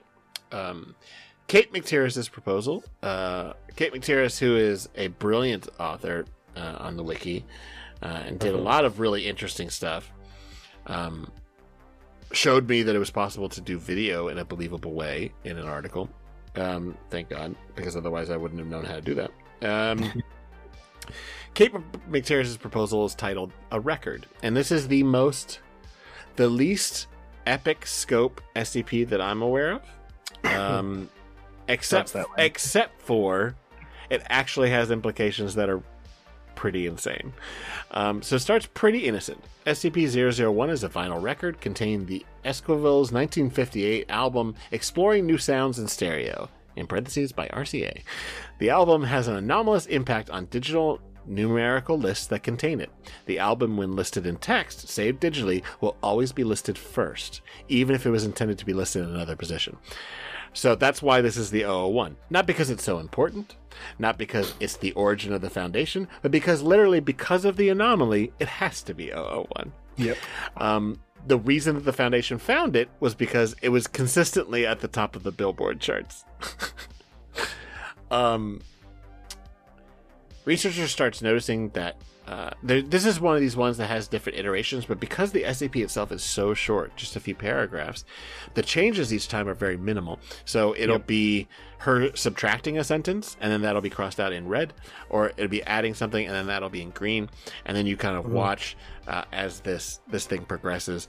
And what she starts to notice pretty early on is that if something is added, that thing is then now having an impact on reality. For example, becomes true. Right. So, as an example, the earliest one, which is not a spoiler, she includes in the containment procs, everyone, this is paraphrasing, everyone must give researcher blank $5. And then they do. And we get to see her go, what the fuck? Why is everyone giving me $5? And then she quickly deletes it. For clarity, that was Mary Nakayama, not me. Blank is my name, so it's confusing. Sorry. It took me a moment. Yeah. Her name is Mary Nakayama. Yeah, I just forgot her name for a second. That's what I'm here for, man. I'm here to interfere and also occasionally, very rarely, to help. And give history for the wiki, which I often don't look into. So if you can kind of extrapolate outwards to the logical extreme, you could probably imagine where this article goes. And because it's so short, I don't want to say much more than this. But this is absolutely my favorite 001. It is the one that showed me, and unfortunately not a lot of people have gone this route. In some ways, Rounder Houses kind of does. That it's a very approachable, very simple idea that can be extrapolated out into this sort of mind-blowing thing. It doesn't have the big influence on other articles on the site, but I'm constantly holding this one up as you can do anything as an 001. And do it well, because this is fucking great. Definitely one of the ones that just punches you in the gut. Yeah, it's incredible. I mean, by the end, which I won't give away, by the end, it's just like, wait, what the fuck did I just read? And not in a horrifying way, but in this really like, wow, like when you read a really impressive science fiction story, or you watch, one of the few science fiction movies that's not just the same idea over and over again. And you like when you walked out, I don't know if you guys have seen Dark City. This one really gives me a similar vibe where it's like, it starts off as a very approachable, fun idea. And then by the end, you're like, oh, what is this about? Yeah, it explodes tremendously. Like I said, this one and placeholders both start from a similar point, which is sure. If the 001 slot is special, how special is it? And what does that mean? Where placeholders is kind of like the meta McTerrace's proposal. In the same sense that actually Davey Fools is like meta Mackenzie's proposal, because Mackenzie's is the one about the administrator restarting reality to try to fix the problem. Yeah. But Davey Fools takes that concept and just makes it completely fucking bonkers to the point where I'm not even sure he was aware that somebody had already done a sort of low-key version of it, and they all stand together so well because it's all about execution. You can take a crazy concept like this and you can do it in a short form, which is McTerrace's proposal, and it works. You can do it in a long form like Placeholder, and it works. You can explode it out into a comedy like Davey Fool did and also make it horrifying, or you can do it as the standard horror thing, which is how Mackenzie's works. There's quite a few of them that take a very similar concept, but different authors who know what they were doing, and you have to know what you're doing. If you're going to do a 001, we'll execute them so differently that they're all worth having together. I mean, let's more than one 001 about the same entities. Right. Yeah, I mean, and let's talk about the fact that a time loop is one of the most trod, tropes in modern science fiction. Maybe not in the classic science fiction, but it's something that's been touched on a lot. And this is just, and that one is such a completely unique way. It's the same thing of like, well, what if, we've talked about before that if we had known something was like this that was out, like close to the thing that we eventually did, maybe we wouldn't have done it. But yeah, and all of these are valuable to have. It would be terrible if they weren't here. Also, Swans and Pikmins. Yeah, they're both versions of the same idea. Pikmins is self-admittedly a different version of the same idea. Right. It's very cool to have them all working together because it makes them all tie together in a more interesting way as well. Anyway, see different people taking the same approach and just running completely different directions with it. I think that this one is a really excellent example of how to write in a really constrained way, because even the length that it isn't actually its length, because most of the time the new iterations are the same thing you've just read. You're just looking for differences. So I would bet that out of original words in combination to make paragraphs, etc., I would doubt that this is more than like 1,500 words. No, this is probably about 1,000 words. This whole article, I would think. And it has, and I'm constantly thinking about it. So if that doesn't tell you, this is the first, like I said, this is the first one out of the 001s where I read it and went, oh, that's good. This was my first favorite 001 for sure. It's one of the ones I hadn't read as well. This was also a very pleasant surprise. You had not read it before? I hadn't, no. Oh, that's cool. Yeah, I'm a big fan of her writing. Unfortunately, she moved on to other things, but everything I've ever read by her has been great, but this is the one that's just like, this really feels special, and it feels special in a different way than any of the other 001s do. It's just truly inspired. Anyway, let's stop procrastinating. Which is just a perfect segue. Yeah, into Plague's proposal, titled "The Ones That Got Away." I'm just gonna let you kind of go deep, but I just wanted to say that I love the concept of this. These are just all failed concepts for 001s. They're not all. I know that they were, for the most part, they were articles. But the way it's presented is your character, your author avatar, Paul Legge, is trying to, as a new director, and then eventually it's deeper into his career, present these things as 001s, these different ridiculous scenarios. Why don't we let him pitch it? Because we let me pitch mine. That was all. You literally cut me off to stop me from saying the end of my sentence.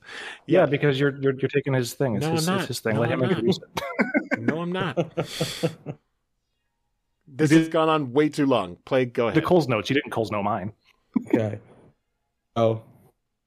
This proposal is about containment failure, which somehow became the thing I write about a lot since my 7,000 article was also about containment failures. But this article is about a pervasive anomalous phenomenon affecting the entirety of the SCP Foundation that manifests as the failure to contain or maintain containment of anomalous entities. So what does that mean? So basically, out of universe, when you're writing on the SCP Wiki, you have a little rating module at the top of the page. And that could go up if it's good, and that will go down if it's not so well written. Oh yeah, that's a one-to-one relationship. Sure. Yeah, that's exactly how that works. Yeah. If your article gets to -10, it can be deleted, and then on top of that, you can also self-delete your own articles. So starting out, I had written around 5 articles before I'd say I got my stride. And all those articles are now deleted because I didn't think they represented me well. They didn't do well rating-wise, and I just didn't want to have that on there because I know when I first joined, I was starting from the beginning of an author's journey and was going up, and I did not want someone's first 5 impressions of me to be those pieces of writing. So that was the reason I deleted them. And then I was just thinking about these deleted ideas, and I hate wasting an idea. I have a bunch of articles that never get finished that I try to toss into my articles. If you've read 7001, which is about Site 18, there's a part of it where a few agents get trapped and they're stuck listening to the first few seconds of Eye of the Tiger or something along. Or no, it was the last few minutes of Hey Jude where they're just repeating Hey Jude. That's right. So that was a JamCon article I had written and deleted. And then in one of my it was shit too. posts, Shit. yeah, in one of my shit posts that I posted recently called Chat SCP, there is a part of that where somebody needs a document generated for them about this cowboy that's made out of spaghetti. And the Spaghetti Cowboy article, which the guy's name was Spaghetti Jones, was something that I've been wanting to write for a while, but I never got it done. This is probably from August of 2020. I've had a draft that I just never finished. So using the deleted articles is something I really like to do. And then another thing I like to do is something that I've coined to myself called reverse pataphysics, where you take an element of the outside writing world and you apply it to how the Foundation reacts inside. Me and Harry did that with SCP-7525-X about the Slot Goblin. The frontispiece is similar to that. I think SCP-7003, which is the Three White Horses, has a concept called the Footnotes in it.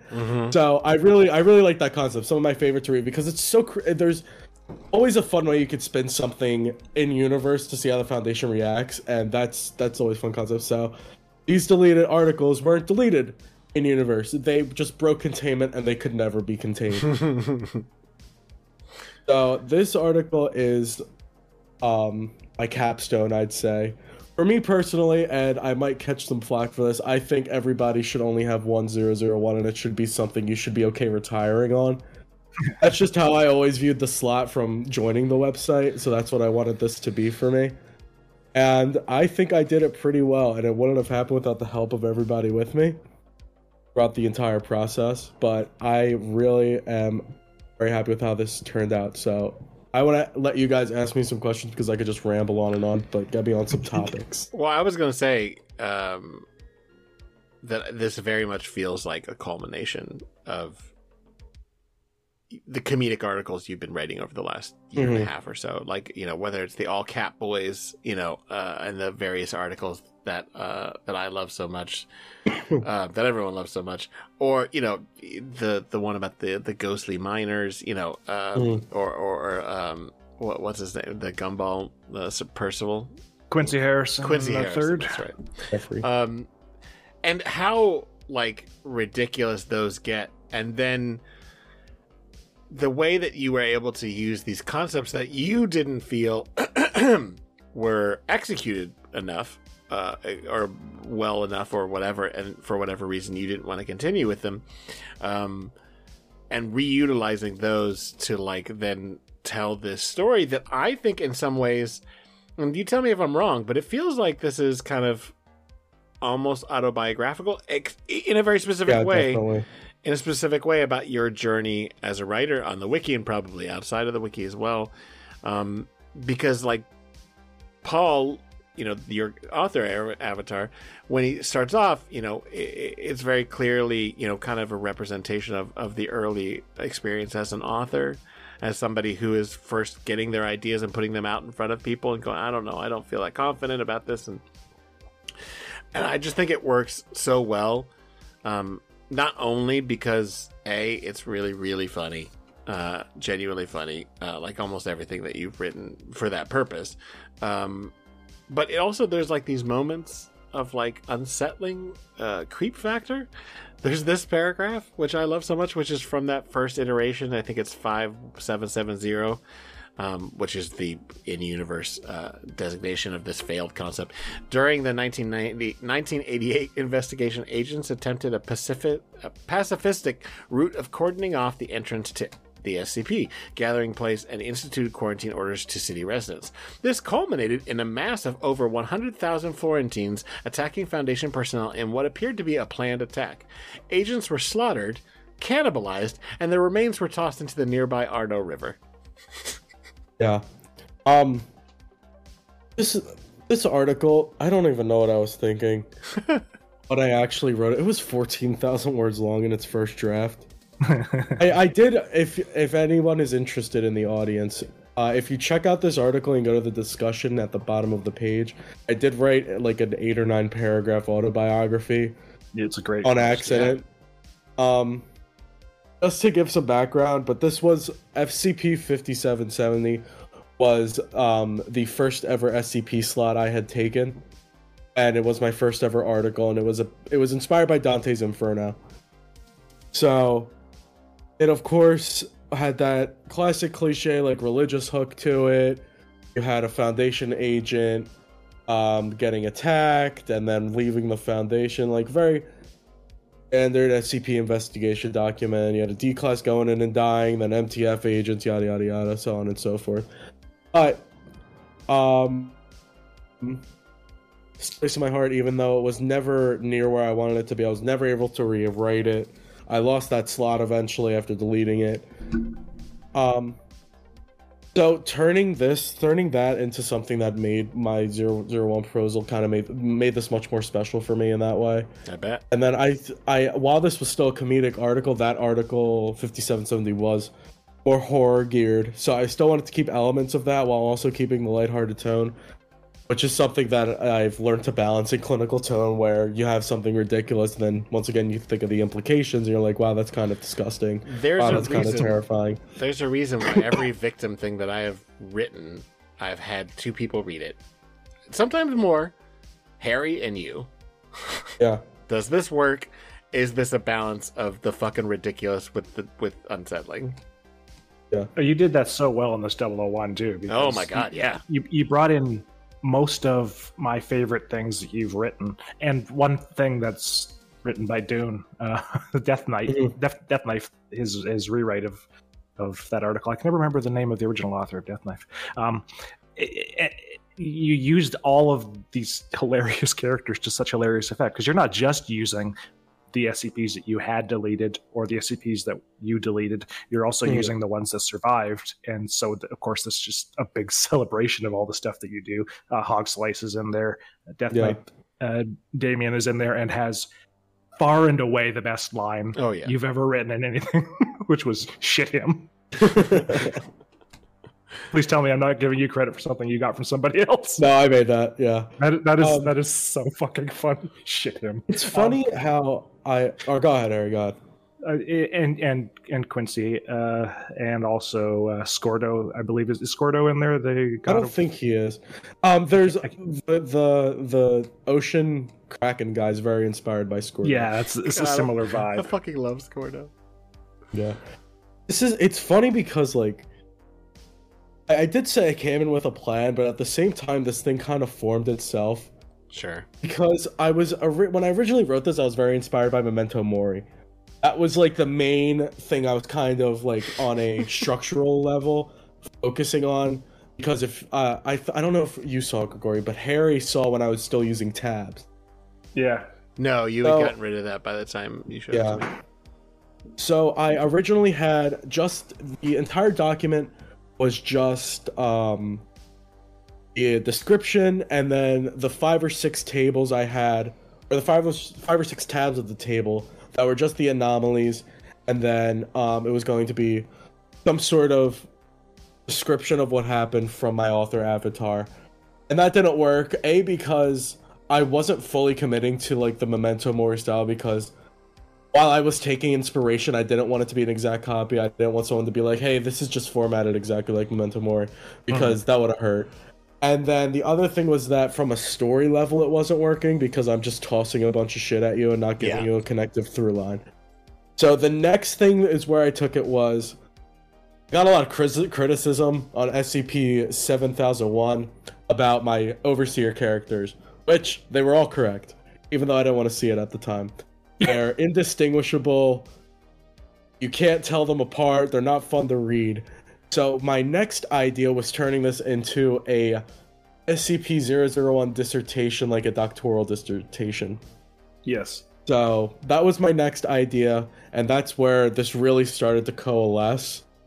And that, I think, kind of led to it becoming an analog for myself as a writer. Like, another thing that kind of just happened was the 10 minutes late sequence. So, not a spoiler, but if you read at the beginning, it starts with my author avatar being 10 minutes late to his presentation. That was just something I wrote because I wanted to have, like, a cover page with the title on it, so I needed an excuse to have that. Mm-hmm. And then that turned into the ending, which I really, really loved. In this piece, because of how everything kind of connected together. It was a nice twist. Once again, no spoilers, please read it. But yeah, Absolutely it all kind of read it. came together on accident in a way. And through the help of my friends, Harry Rounder, I got like you, Grigori, I got like 20 people to look at this. Yeah, it coalesced really, really well, and I could not be happier with it. If I deleted my account and left the site forever tomorrow, I'd be happy this was the last thing I posted. And I don't know how I'm going to top it. I mean, it is honestly so good.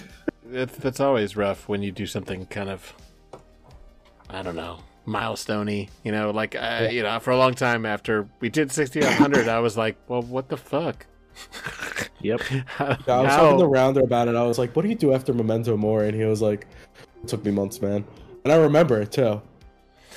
But I feel like we're gearing down. So I wanted to point out that I am still upset that the Snails is not their own article. I know. I think it's an incredible idea, both from an aspect of it's ridiculous, it's absurd, the concept, but like the one where it's like different stars hanging out in a nightclub, like you could do something like really poignant with this absurd thing about snails having a race every year. Yeah, I love it. The original so much. idea for that, I promised some trivia. I will give a few bits want trivia. So the original idea for that Snails article was me being bored in IRC. I hadn't written anything for a while. And so I was like, you know what? I went on a random word generator and popped out 5 words. And one of them was snail. One of them was like pyramid. And then there were a few other words that I just kind of tossed in the article that became like designation names. So that's where that article was kind of birthed from. I was like, that's a snail race on the pyramids. And then I think another word was like dimension. So that's where I got like the idea for like them having abilities. Let me think. What else do I have? So the final article that's about the Kraken, that's the one that's like different from the original source. The original source sucks. It's so bad. It is the worst thing I have ever put to writing. It is so absolutely abysmal. It was my only thing that's ever come close to deletion. I think it languished at like +3 for a week, or -3 for a week. And then I deleted it. I think I almost remember you asking if you could find somebody to Photoshop you a Kraken. Was that you? No, it wasn't. It wasn't even about a Kraken. Oh. It was about a guy who just grew tentacles. He was time traveling. And I don't know where the idea came from. But it's so good in the 001. You did such a good job on it. I just turned it into a Kraken. So, yeah. And then, of course, as Grigori pointed out, I have the many styles of humor here. I tried to take inspiration from Harry's one article with my author avatar with the mascot guy. Oh, God. I love that. That's one of my all caps guys. And then on top of that, that's like one of my best articles, and it's because I like how you guys write so much. I love them. I love that one. Want to be you guys. I have situational comedy, which is something I love to write. Which is, that's probably my bread and butter there. Yep. Or just set up punchline within the clinical tone. Once you get a hang of that, it's the most fun thing to write. Yep. And then let me think of some more. What else do I got? Sorry, I'm just reading this and chuckling to myself. Guerrilla so marketing. Guerrilla marketing. Fucking guerrilla marketing. On for God, that probably was an hour on.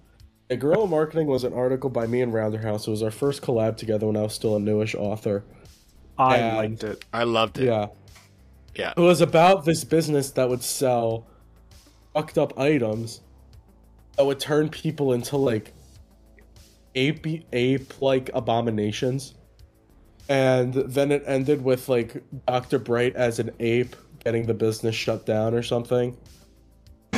Still kind of fuzzy in my head because I blacked out both of it. But for some reason, it caused such an extreme reaction, like an extreme negative reaction among a lot of the reader base that I had not seen ever. That was my first real experience with the, like, I would call the toxic side of the SCP Wiki. Or, like, not even that. Yeah. Some of the criticisms were valid, but I would say the little more hardcore side of the SCP Wiki kind of came out that day. And it's something that stuck with me and how I approached this site as, like, at this point, I'm just going to do what I want because I've done so well, and I think that's how a lot of you guys see it as well. Yep. But a lot of the incidents that happened in this were kind of inspired by real things. Yep. Yeah. Yep. I'm not gonna go I into got what that is what. immediately. I I mean, got that immediately. People who know, and I'm not going to go into what's what because that's negative attention I'm not going to bring up, but definitely something that went into this piece. So it really did become autobiographical of like what I went through. My author avatar having a meltdown over like not being good enough. That's something I felt. And yeah, once again, probably best thing I've written. Holds a very special place in my heart, and I'm glad I got to talk about it. I Great think message. it's awesome. It's a terrific article. There's a reason we included this, and you weren't the one to say that we should talk about it. No, I sacrificed one of my picks when we briefly weren't going to have Plagues in the list. I was like, well, okay, no, make it officially on the list. I don't want to temporarily, briefly talk about this. I love this article. But I will say that I think we have all experienced something where a more experienced and at the time seemingly more successful author told us this is the way that this works and you can't do this. Yep. For me, it was continuing narratives. I'm sure Harry got that a lot too. Oh, yeah. Every article needs to stand on its own. So I still endeavor to make every article stand on its own, but I was told pretty much right from the beginning that doing a series that crossed over between SCPs and Tales was a death sentence. And don't get me wrong, that's not nearly as popular as some of the other stuff I've done, but I think it's been a great success. And, it's also why I was so scared to write comedy for so long, because I saw the reactions to people had to comedy stuff on the wiki. I would tell Harry for months, I just can't write comedy. It's not going to happen. And now most of the stuff I write is comedy. Or just like deep, dark horror. I kind of pivot between the two. You find your voice, you find what you're good at, you find what you like, you get comfortable with yourself, you get the friends who are also comfortable with you, and you work together to write stuff, which is the message in your 001. But what's so fucking hilarious so about it is that we have all had that experience, maybe not as extreme as Guerrilla Marketing had, but where, the finger on the pulse of the community has said, no, you can't do that. And then we ultimately were like, and then we believed it at the time and either kind of, oh, this sucks. And eventually got to the point where like, well, I'm going to do whatever the fuck I want. And found real success, Yeah, me and Rather talk about it all the time, but we always say to each other, I bet if we posted this today, people would not say a word. No, they wouldn't. And that's just... Yeah, goes to show the work that's been put in over the last few years. Well, I also think that, by the authors, weirdly enough, despite the fact that I think Rounder had done some comedic stuff by that point, it's not what people expected from him, and they reacted harshly to this like very absurd idea because comedy needed to be either a joke article or clever, wordy type stuff. And even that was pretty hard to pull off. And now I feel like people are much more willing, even just a couple years later, to just accept absurdity.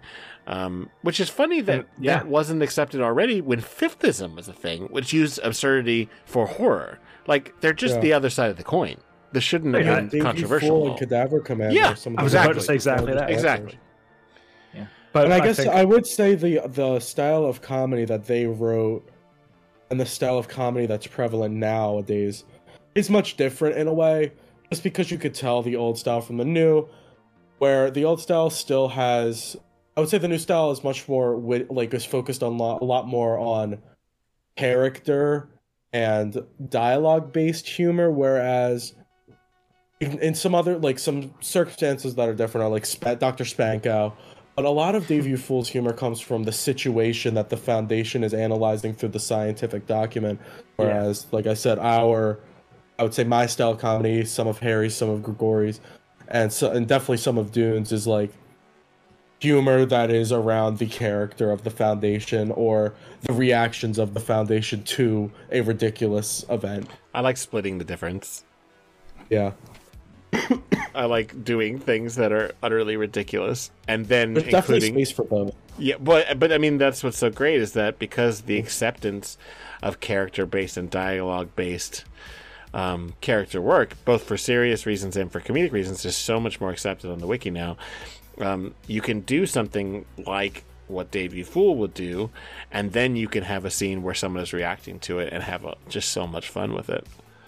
Yeah. And it's because we didn't let go of Yeah. that stuff that we liked so much. Like we read Moon Champion and shit and went, this is really funny. I want more. There should be of more this. of this, yeah. And we just kept doing it for the entirety of Series 6 and 7 until the entire world just bent to the acceptance of it. But also, like, on a similar note, this 001 proposal has your author avatar being kind of unsure and kind of uncertain in what he's doing and doubting himself and starting out not quite confident in what he's got and ends up achieving something. And this is in your 001 proposal, which succeeded wildly because you've got this autobiographical thing about having had troubles in the past, and it is a triumph because you have overcome those things because you're an awesome author. So good job on that. I couldn't be happier on how this turned out for real. It's great. I just want to say that the end of the dialogue box for SCP-4639 is one of the funniest things you've ever written. What was that? Oh, yeah.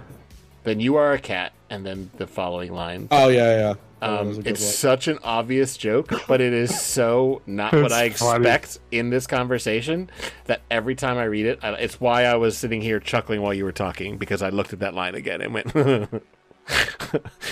So, It's a little asshole. Wow. It's just something apparently I've grown to be good at writing.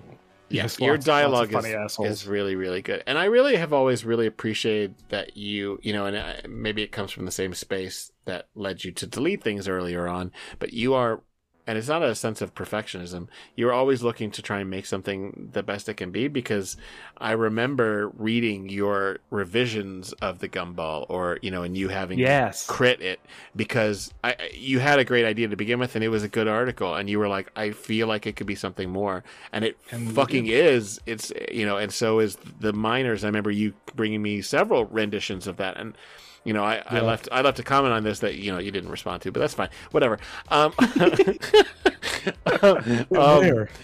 It's responding to Harry's. It's okay. Okay.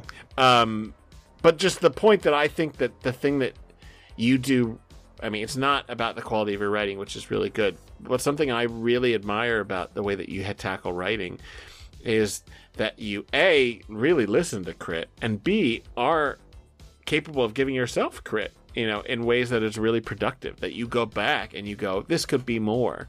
And then you transform it. You know, you almost always show me a draft that's good. That's like, this is postable. This is good. Maybe it's missing something, but it's solid. And then you go, you know, enough people have said it's maybe missing something. I should give it. And then you come up with something that I then go, what the fuck? This is so funny or so well done. So yeah, this really came together because this came together solely due to crit, I'd say. Like, I had the good ideas, it's just Kirby definitely helped me. Harry gave me the ending. Your Crit Grigori got me through a lot. Rounder House really did help me out a lot with this. So having someone to depend on is definitely sure, but aspiring authors out there, something that's needed to write at a higher level. Yeah, I want to give you the credit for like being able to take crit and then transform it into something sublimely better than it was before, because that's hard. Yeah, I definitely think that's one of my like major skills with this. Your ability to revision is fucking dope, and I'm kind of jealous of it. Because I revision and fine tune. You oftentimes, it's the same article, but it is on a whole different level when you end up posting it, or even when you go back to revise it later on. You know, I'm very impressed by that. Absolutely. Thank you. Anyway, okay, I don't want to cut off because I'm so glad that we've talked about both of your articles, but we are kind of getting in the weeds here. So let's move on. Let's move on. Unless you want to say anything else. How weedy are we? How weedy are we? Just thank because you. We have actually for just done 2 each. Yeah, we're about 2 hours, so we could potentially cut off these last 2 and talk about them next time. Though I feel bad because we didn't talk about any of Captain Kirby's stuff from Nobody. Oh shit! Yeah, that's true. Kirby's isn't too hard to talk about. We could. Yeah, let's talk about 0513 and then also I want to quickly just thank you so much for reminding me of that. Didn't name drop Kirby hardly at all when we were talking about the Man in the White Suit team. That was a team where all of the authors are superstars. Kirby is fantastic, and is one of the few authors who was fantastic in 2018 and is still fantastic. Yes. Captain Kirby, the author who, like last month, wrote a tale that is at 300 and Oh something my now. god, yeah. Kirby is terrific, and his contributions to the Man the White Suit stuff And, are all great. we brought up- that whole series is great. We brought up End of Death earlier, and that's his baby. Yes, and we are definitely going to talk about End of Death when we talk about Sure. cans. We'll definitely talk about that with Kirby, so that'll be great. But we also have an idea for an episode that should be out soon that will involve Kirby. That's not End of Death. That I think is pretty brilliant. Kirby pitched a really great idea that we're hoping to work on, so that'll be good. So yeah, and so we're going to talk about Kirby's proposal, which was one of Plague's picks. So when we talked about the Man in the White Suit, we did list off everyone that was involved in the team. Yeah. But we immediately started talking about two of Tufto's. That's not to say that we didn't like Kirby's, which was actually the first article that was released in that series, which was That Is Not My Name, right? Hello, My Name Isn't, I believe. Hello, My Name Isn't. I almost Which is had great. Great title. It's a great title. Like all of the Nobody titles, honestly. There's a lot of excellent Nobody puns out there. Yes. Including our episode title last time. I'm very fond of that. Yes. But yeah, Captain Kirby deserves as much credit as Tufto and Rounder for that team. So Absolutely. anyway, so Plague, you picked Captain Kirby's proposal, which is 0513, which is, I kind of want to do the setup on this and then leave it because the twist is like, It's a mystery, yeah. yeah, it's a mystery. story. I'm not going to go super in depth. Yeah, we The can't spoil idea. the mystery. The idea is that there's an entity that's on the O5 Council who is anomalous, called 0513. But the Foundation is unclear on what the anomaly is, and so they don't want to clue in this 05, this overseer, that they think that he's anomalous. So they're gonna keep investigating him, but around his attention. And so this whole article is digging into, there used to be a different O5 Council that are all gone. There used to be a different Site 01 that is completely vaporized. They eventually find the wreckage of it. And the only person who seems to have survived out of that group of overseers is 0513. So he must be anomalous. The purpose on his council, which is 0513's special connection to the anomalous, gives him a perspective no other council member could begin to fathom. While normalcy confirmation meetings require 11 members for quorum, no meeting is allowed to proceed without 05's attendance. So that tells the current 05s there is something crazy important about him. But they can't. Which is funny because it always plays into the use of 0513 as the tiebreaker in Right. votes, which we use in 6500. Sure did. Because I'm pretty sure you're 0513. Yes. Yeah, you are. You're the mediator. Yeah. And, the GOC, the Manicharidal Formation, the Marshall, Carter, and Dark, the UIU, they all have a different idea about who this 05 is, which is something we kind of stole for 050, but it's not utilized the same way here. Yeah. And they're doing all these different tests without his knowledge. They're trying to figure out his history. They're going back and trying to find old archives. And it's just a mystery in a very straightforward fashion. Each collapsible is a new kind of branch of this investigation, culminating in, a revelation that is so just genuinely, like, once you get it and you look back at it, you realize, oh, of course, they've been telling me this whole time that's what's going on. But it's the first time I read it, I was genuinely like, what the fuck's up with this guy? What is it? And it's such a nice forehead slapping sort of revelation. We're like, oh my God, I should have seen this coming. Without giving away any of the finer details along that way, why does this one stand out for you? I think the story of this is it's so tightly written. Yeah. Like Kirby, I could say so much. You guys already know.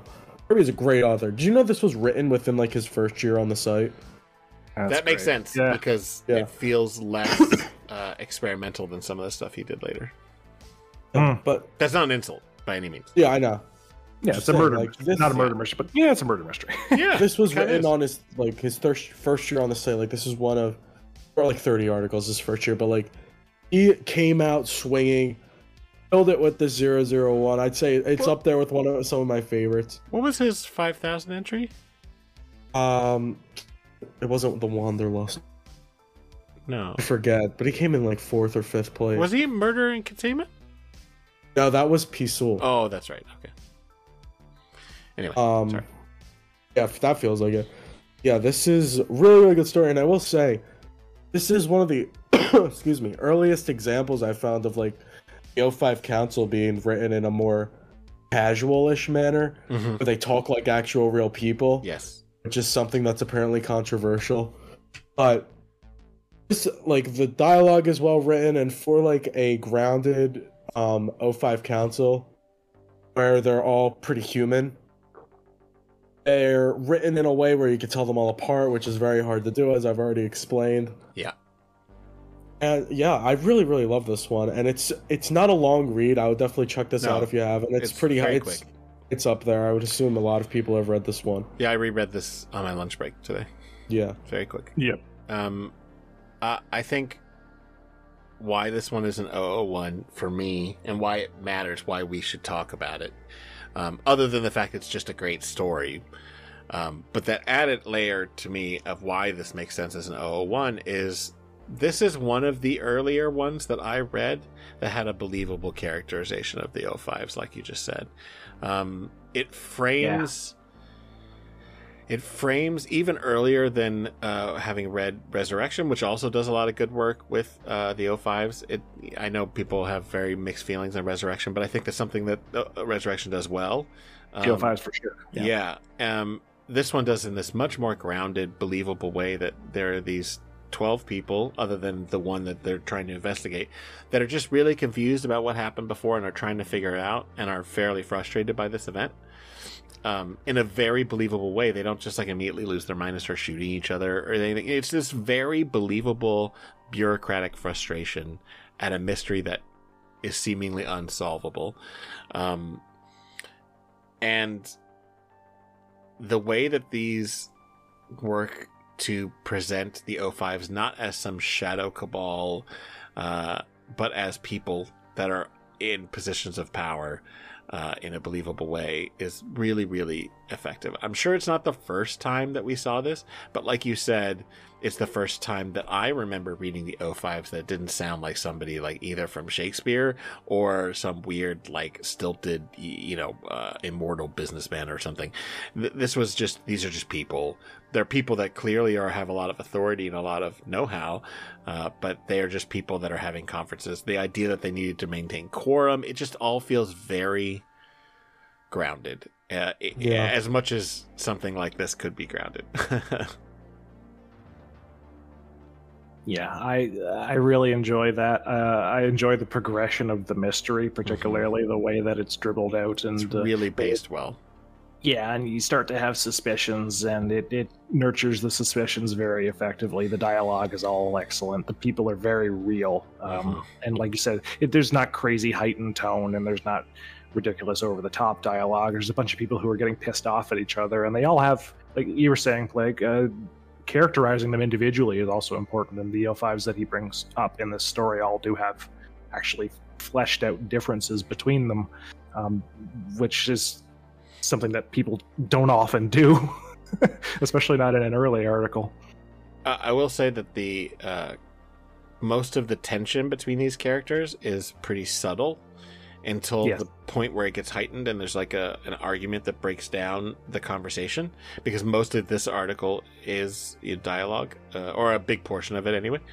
And that is probably the most believable disagreement I've read in this kind of setting.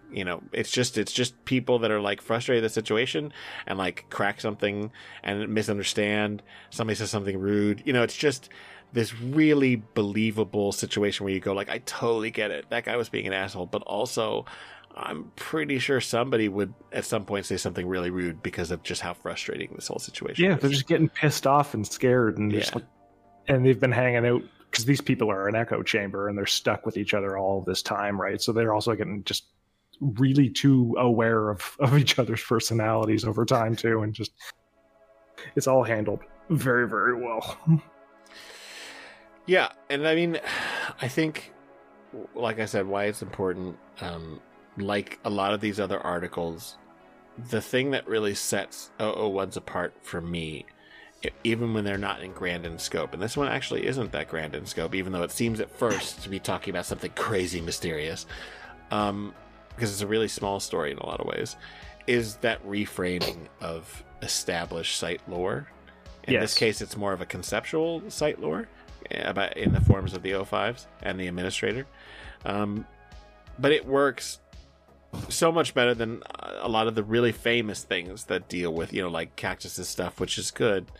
And other things that deal with like the, kind of mythical O5s, like Resurrection does that a little bit, still a little more grounded. But this is just like we've said. I mean, we're just repeating it ad nauseum now, but it's just this incredibly believable group of people in this semi-mythical position in the Foundation, which is it's just really great. It also references the concept of 001s being like specific projects that are designated as 001, opening up the possibility of more than one of them being true, which is hinted at in the 001 page itself, but isn't often mentioned by people. Usually it's, this is the one that's real, this is the one that's real, and this one talks about it as more a high priority thing that they're really concerned about right now, which a lot of authors think of as the way that it's treated in universe. That's how I think of it. So yeah, I definitely think of them as these are all the way I genuinely think about it is that these are all like really important and very real. None of these are engineered to just be a smokescreen, and that honestly there is now just one real 001. But anyway, okay, we've got a bunch of emails. So what we'll do is we'll save the last one we were going to talk about for the next episode. But it is also one of my favorites. But let's get, because we got like 6 emails. Look at all the fucking emails. So I'm gonna read this first one. This is why do I always have such trouble? JTKC. I don't know why I say it wrong. I do it too. I don't understand it. JTKC. Hi there, Sim people. Always happy when there's a new episode, and I look forward to them each time. Grigori says you guys are recording a new one, because I'm the only one that doesn't need PR. Anyway. Yes. Wow. Well, true. Anyway, 001s. Regardless of the approach, it's always so exciting to see a new 001, especially if it's a pretty big author doing their first one. Grigori proposal when? Probably never. Maybe, but probably not. A lot of the proposals can qualify as some of my favorite things on the site, so it's hard to narrow it down. Amen.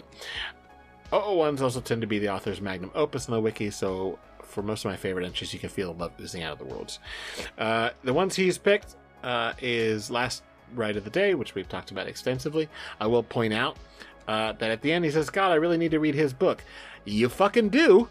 And he's got 3 of them and is working on the 4th, and they're each better than the fucking last. The 3rd one was his best one yet. So I'm just gonna kind of skip over the discussion of Last Ride of the Day because we've talked about it, but it definitely is a great article, obviously. The Black Moon by Tanhony, which Tanhony is actually an author whose non-STP writing I've read, and I can confirm that Ethereal Space is fucking awesome. I like this. I haven't read it. I have so many other things to read, but I will get to it eventually. I like this 001 for probably more simple reasons than the rest. The Black Moon, which is this big MacGuffin thing on the wiki, to be the actual villains, so I hype for my new SCP reader brain. A really cool iteration of the Administrator, and one who tries everything in their power to defeat this universal force, and finally defeats it by beating it upside the head with an ashtray. And that's Tanhony. Yeah. And then Memul Kurar by Rounder House. This is the one that... This is Jade gold. Proposal. I thought this was... That's Ammonia Ram. Oh, you're right. You're right. Yeah. So this is the most recent one.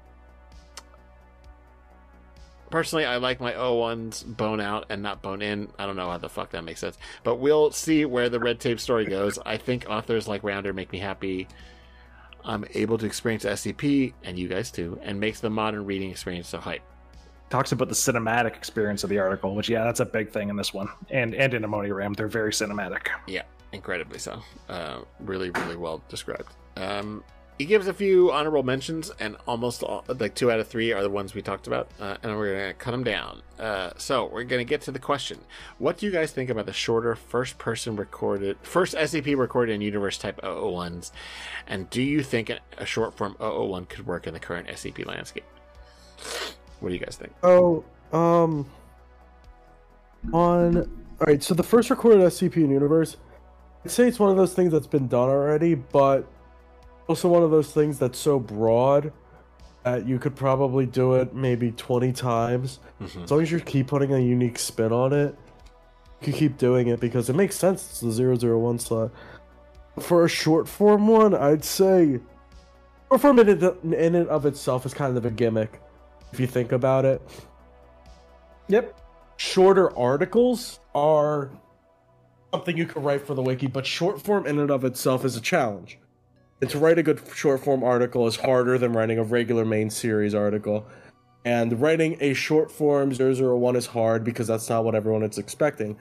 And now that it's been done already and that one is so popular, you need to do something that completely turns that on its head and makes me not think of the short form SCP-001 that exists already, because that's what you're competing with, sadly. Nobody, even if I'm shutting off my brain towards that article, still it's going to pop up, hey, this doesn't hit as well as, what is it, Lily's proposal? Lily's proposal, yeah. Yeah, Lily's proposal. This doesn't hit as well as Lily's proposal. Lily's proposal does this better, because you have to make sure every single word is working well. 001 is a special slot, and like I said, short form is a gimmick. Yeah, like I've read so many stuff by Gears that Dr. Gears that I think is terrific. Gears is amazing and is one of the tent poles of the community, and also a really great guy. Gears is 001 is one of my least favorites, and it is one of those things. Here's the very first SCP, and it's written in a different format, which is clever. And the thing is a weird murder monster that's just kind of dumb, like in universe. And that's it. And it's designed to be the first SCP they discovered. It's described very simply, and it's very short, and it doesn't do anything for me. Yeah, my opinion is split. I would say the first recorded SCP in the universe is it's a boring idea. I don't really care, because we're constantly going way back into history. You know, like, I mean, how many times have I written about the Deva, and they go back before recorded human history? So, like, I don't care about that. But I do actually think there should be I don't know about a lot more, but I think people should feel less intimidated to try and make short form work, because hot take, I don't really like Lily's, but I think it's really impressive. Yeah. And I think a record counts as short form personally. And I think that more people could give it a shot. I would like to see wilder takes, you know, like the idea of writing something that is short, that has more implication than it does detail.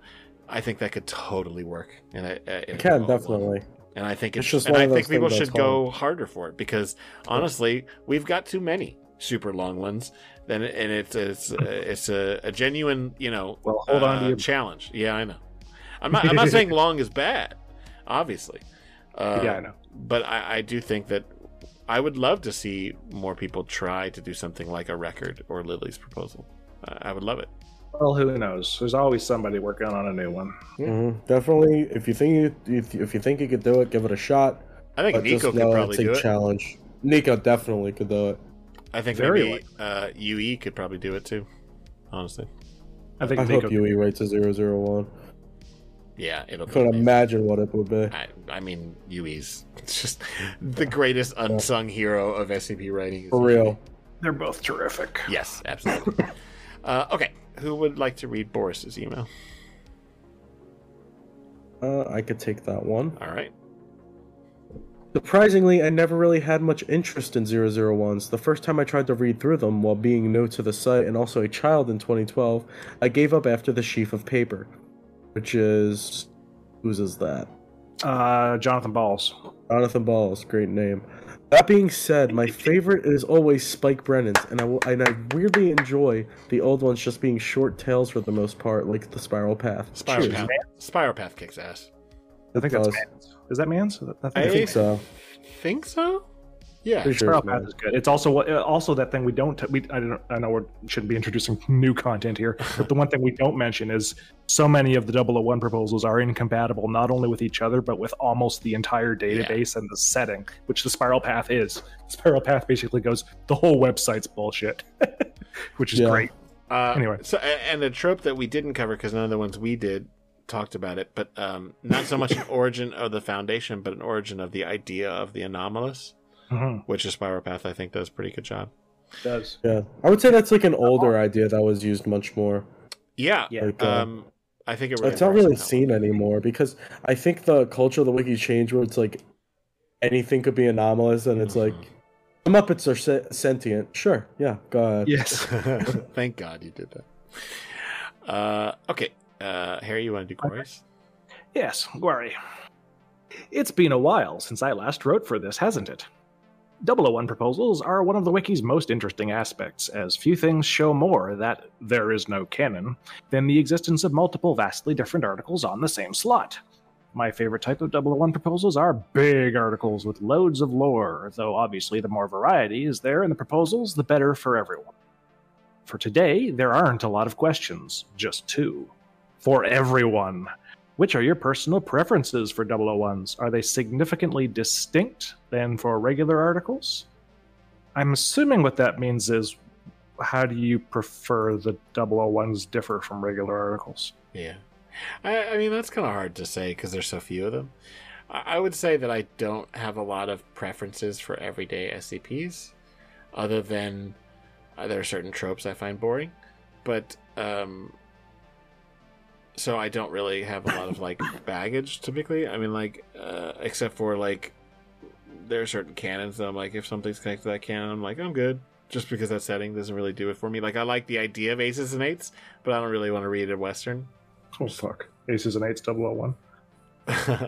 But like, I can't apply those preferences to 001s because they're all very unique. Even the ones that have sort of similar starting places are doing something in such a unique way from them each other that it's kind of hard to say. I've always thought of it as a curiosity cabinet where it's just, it's the thing that's full of the really cool stuff that we want to display, where everybody put their A game in. So if you put your A game in, that's what I care about. The rest of it is just write what you want, what is good in your mind, what you like, and get criticism on it until it's really good and put it out there. And that's always enough for me. It's relatively easy as long as you've been enjoying yourself and you do a good job. There's very few of them that I would say are bad. There are a bunch that I think I would say I don't really like, but that I really respect and like admire. And that's not true of most SCPs. Because like you said, people are bringing their fucking A game. Yeah, I wouldn't delete anything off the 001 list, and that is not true of any other list of articles on the website. I delete one thing. No. Oh, shit, fuck, yes. I would delete the ever-loving bejesus out of that one, but yes, everybody would, so it doesn't matter. Yeah. Thank you for reminding me, and we'll just leave it at that. Carry on. For myself, my personal preference, I like I said, I am a bit of a purist. The 001, like I said, my belief is you should have one, and it should be your captain, but whatever. Yeah. Who cares what I think? Hey, Harry, did you catch it the last time when Plague just slipped in, go fuck yourself? Technically, you have one, Harry. The other ones... He's gonna write another one. Yeah, I know. And I'm excited We'll for talk it. about Like that. 3 years in the making. But... Yeah, I've got two coming, and I've got two on the website. Carry on. Ignoring that part, I don't like this phrasing, but I think it applies here. Does it feel like an 001?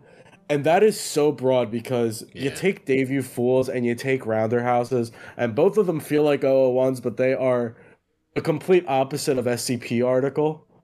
And it doesn't come from scale. It doesn't come from being long. It comes from the passion you put into it. Yep. Does this have a passion of a 001? Can I tell that you want this to be some of the best writing on the site? And if I could see that, then I think it fits in there. And on the website, on the main list, I do expect good writing, but also I'll post a shit post every so often, and so will a lot of people. So that's where you put everything else you want to write. Maybe that's what I should do for an 001, a shit post. Well, that's actually the second question. For Grigori, since you're the only one in the session to not have your own 001 proposal, have you planned to write one in the future? No. No, he said. I mean, I don't have a plan to.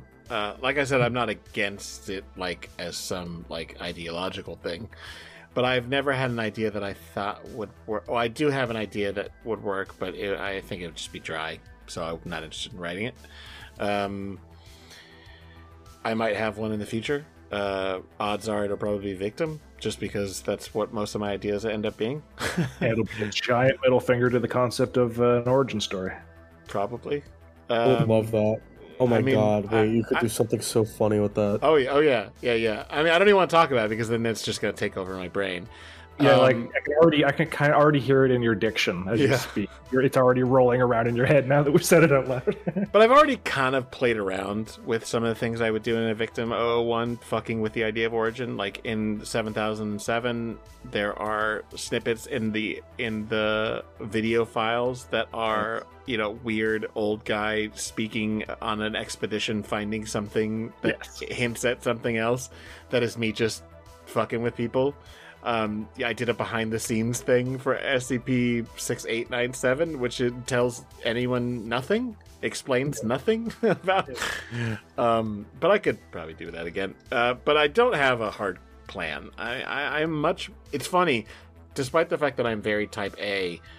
It's a rapid fire sort of Type A. I get an idea for a thing, and I want that to be accomplished, and I sit down and I get that done.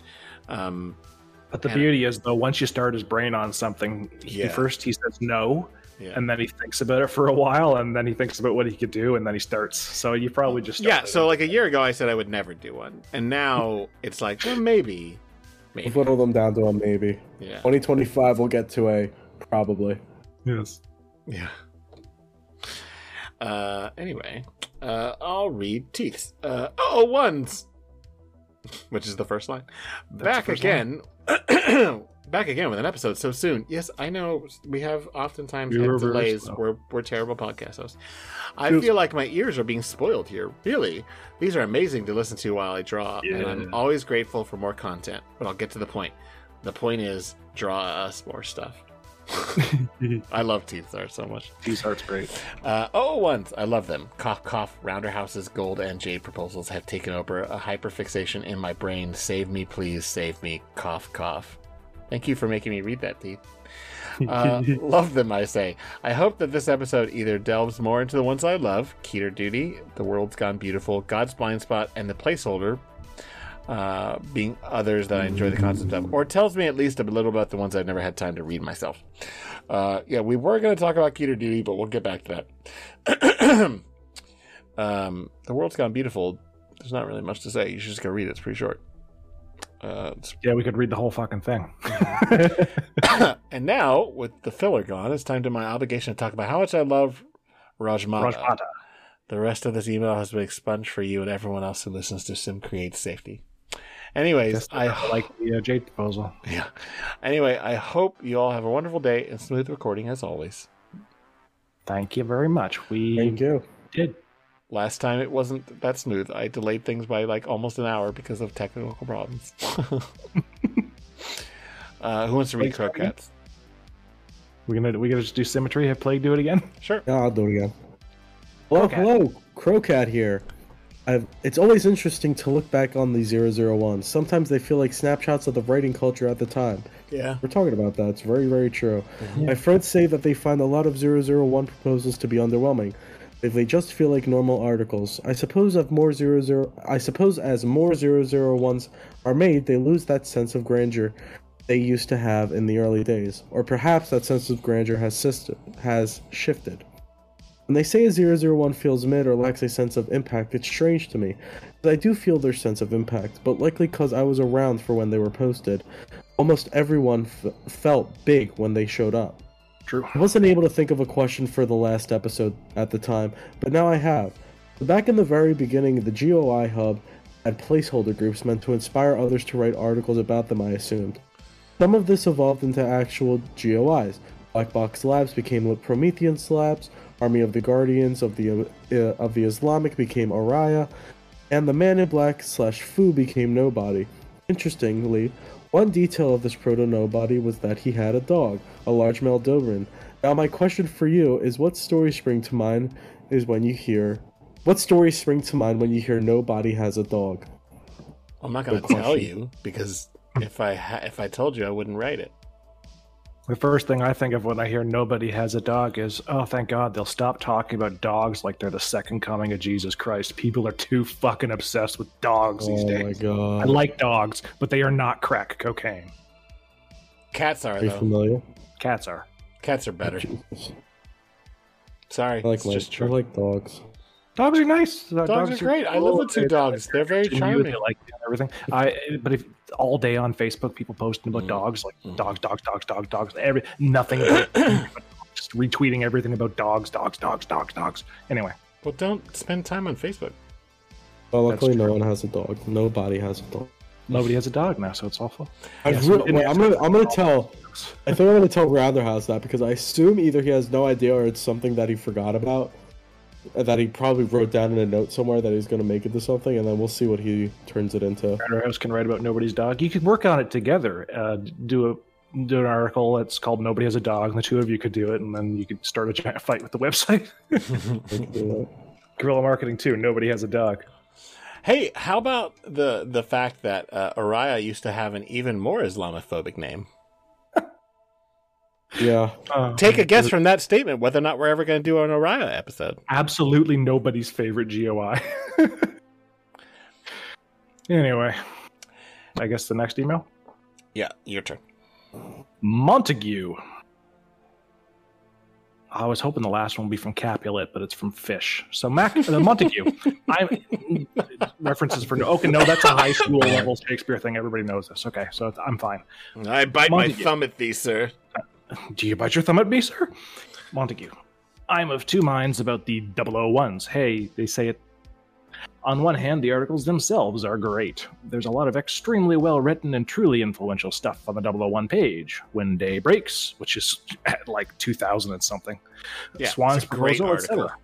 It's terrific. I think it hit the highest rated one recently. Let's just be clear that like we probably wouldn't go over When Day Breaks because it doesn't need the hype, but it's a fucking dope article. Oh yeah, Incredible. one of the best written Yeah. story. One of the best written stories on the site. 100%. Yes, and it needs But less it doesn't. than almost anything. It has the credit it deserves, but it doesn't also get the credit it deserves. You know what I mean? Yes. Because it's one of those things that's like at the 096 level of popularity, where 096 is probably one of the best written articles on the site from a story writing perspective, and then also What? when they 096 is that the Shy Guy? Yeah. Great story. You think One it's of one of the the best. best the whole ones? thing with Really? documents attached to it, One of the best stories from series 1. Oh, from Series 1. Okay. Yeah. including the documents and the incident and all that stuff. Oh yeah, all that stuff. Yeah. I count that as one article. But like, Because it is. Yeah, for it's sure. very popular, and When Day Breaks is very popular, and they don't get the credit they deserve from the active writer base, and I want that to change. I will Right, because say everybody's like, "Hey, it's the creepy one with the sun and turns people to goop." Ooh, or It's the scary only- guy who's a scary monster. Ooh. I mean, it's the only 001 that is on the same level of recognizability as like 096. It's Yeah, true. it is. Like I it is mean- rated as though it were a Series 1 article, and it was what was it? Locke's 5Con entry or some insane bullshit? I think it was 4Con. It 3K. started as a 3K. Yeah. Was it 3K? Even then, that was not long ago enough to be in the Yeah. 2000s or whatever the hell it's at now. Yeah, it's You know, 5,000 hit like 2,000 the other day. I saw that. Put me Is into it? a Is, blast. is it that low? I yeah. thought 5,000 was higher than that. Maybe it's higher.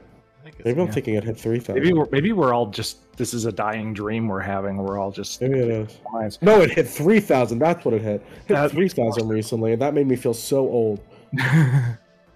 Yeah. On the other hand, the SCP-001 hub page is kind of a trap for new readers. Yeah, your average fresh-faced newbie is likely to start reading SCPs at the beginning with SCP-001, and most of those articles require at least some prior experience with the setting. It's not a good place to start your SCP journey. Yeah, and also shout out to the fact that then they'll go to 002 and have one of the absolute worst articles on the wiki to read as their first real article, which is great. I literally had that response where I read, most of the 01s that were there at the time when I first joined, and then started reading the other early ones and went, what the fuck happened here?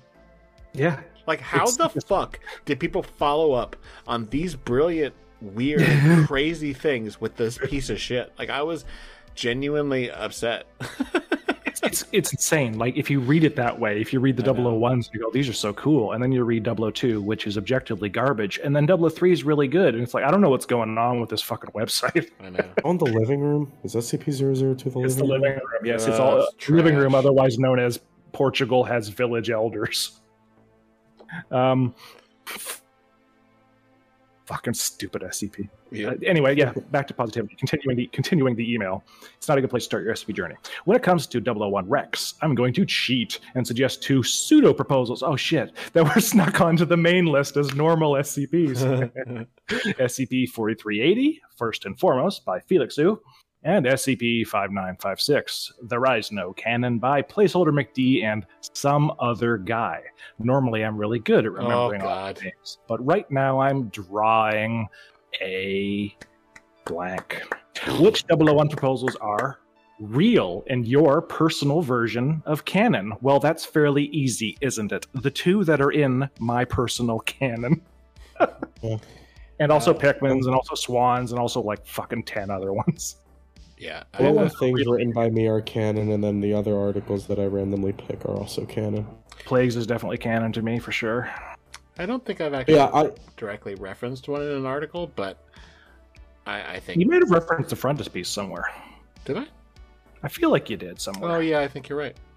When I read a 001, it's like I'm not the type that's like, oh, this one's real, this one's fake. It's like, I will read it, it is fake in that, it is real in that, it is as real as it needs to be in that story, and anytime it's referenced in any piece, it's also real in that. Right. I'm also biased because I didn't discover SCP until I was like, almost 34. So I was just reading it as fiction, like it didn't have that thing where I was like, oh, is this real? So I, that whole concept of like, which is the real 001, I've always kind of thought that was dumb. I've always really liked it, the 001s, for the reasons we've discussed it, that it gives everyone the opportunity to have this milestone. And it's produced some of the best fiction on the site. So I just see them as on the internet. As these really impressive things. Yeah. I just take the same approach I take to everything else on the website, which is I like the ones that are incompatible with other stuff, but all the ones that are not incompatible with anything, I figure they're canon. I figure everything's canon unless it's impossible for it to be canon. That's how I do things. It's the Crisis on Infinite Earths method. Yeah, I don't. I just ignore stuff. Yeah, Grigori's got the that's too dumb to be canon to my story approach. I love so much that we created a canon that deals with the destruction of anomalies, because anytime I want, I can just say, yeah, that one was lost in the impasse. Nope, it's gone. Sorry. Killed all the shit we don't like. Oh, you gonna write about it? Nope. It's amazing. There are some authors, everything they ever wrote was destroyed in the impasse. It's crazy. So weird. All right, I'm going to read this last one. This is from Fish. Hello again. Having read all the 001 proposals and enjoying most, I would definitely consider myself an expert on the subject, because that's how it works, right? Right. I think my de facto favorite 001 would be either the frontispiece or 0513. Good taste. Nice. What would your favorites be? Yeah, I think we established that earlier. Did we? Yeah, we sure did. Cheers. So, yeah, I think this is a nice place to wrap it up. Not only because we're at the end of the outline, but we're definitely going to come back because we clearly care a lot about 001s, as almost everyone does in this community. Which is funny because I think I'm one of the few authors who's, got a presence on the wiki that's kind of like, I don't know if I'll ever do one. Whatever. I don't care. Yeah. And the moment he posts this episode, the 24-hour countdown to his 001 being posted will start. The 24-hour. Yeah, no. Yeah. I work 60 hours a week. But anyway, I'm sure I will at some point. That's what it's called. It's called I Work 60 hours. Oh, wait. What? You're sure you will now? What? Yeah, I'm sure I will consider it. You yelled in the middle of my sentence. But I thought we got you. Be able to be no, I don't. I mean, the most likely off the top of my head is a victim thing, but I feel like I've kind of already touched on the things I would want to do a victim 001 about. That being said, victim allows for my flow of consciousness, so it would work the best. And it would piss people off, which makes me so happy every time people get pissed off at Victim. Yes, this would be the 001 list is a very good place to try to piss people off. I know. It's like they'll instantly be like, "What the fuck is this?" Shooting fish in a barrel. Anyway, so if you would like to support the show, you can go to our show page on Spotify, or you can go to either Harry or my Ko-Fi pages. Our wiki, our Twitter here is SIMCREAT. The email address is at simplycreativepeople@gmail.com. No at the front, obviously. It's an email. Come on, you know what you're doing. Put extra ads in there. That's fine. The computer. My Twitter is at Gregory Carpin. Mine is at Harry Blank SCP for as long as that fucking website exists and as long as I feel like being on it, which is not long for this world, hopefully. It's the best way to get in contact with our fans, so I hope it is unfortunately the truth. We're all bound to this hellscape we've created. I mean, I hate Elon Musk, but I hope this stupid site sticks around. Survives him somehow. Yep. Blake, what do you got? I got Blake PJP on Twitter. You want to see my author page, go to scpwiki.com/PlaguePJP. I got my 001 proposal. It is pinned at the top of my author page if you end up checking that out. Well, these will all be in the description. Also, so yes, please click open the description of this episode and go through. And if you've liked this discussion, please either read these articles or open them in the tab. Certainly, Plagues and Harry's. Especially Plagues. And Harry's. And Harry's. Let's give Harry some credit. Yeah, let's just give Harry a little bit of credit. The article I only wrote half of that is now Harry's, apparently. Well, and Ip's, obviously, but you're the one here. Because we don't give enough credit to Ip on Simply Creative People, right? Ridiculous. Ip wrote one of my favorite articles, the one about Big Bird in space. Oh my what god. One was that? Forget the number. I remember that one, but I'm 4189 or something.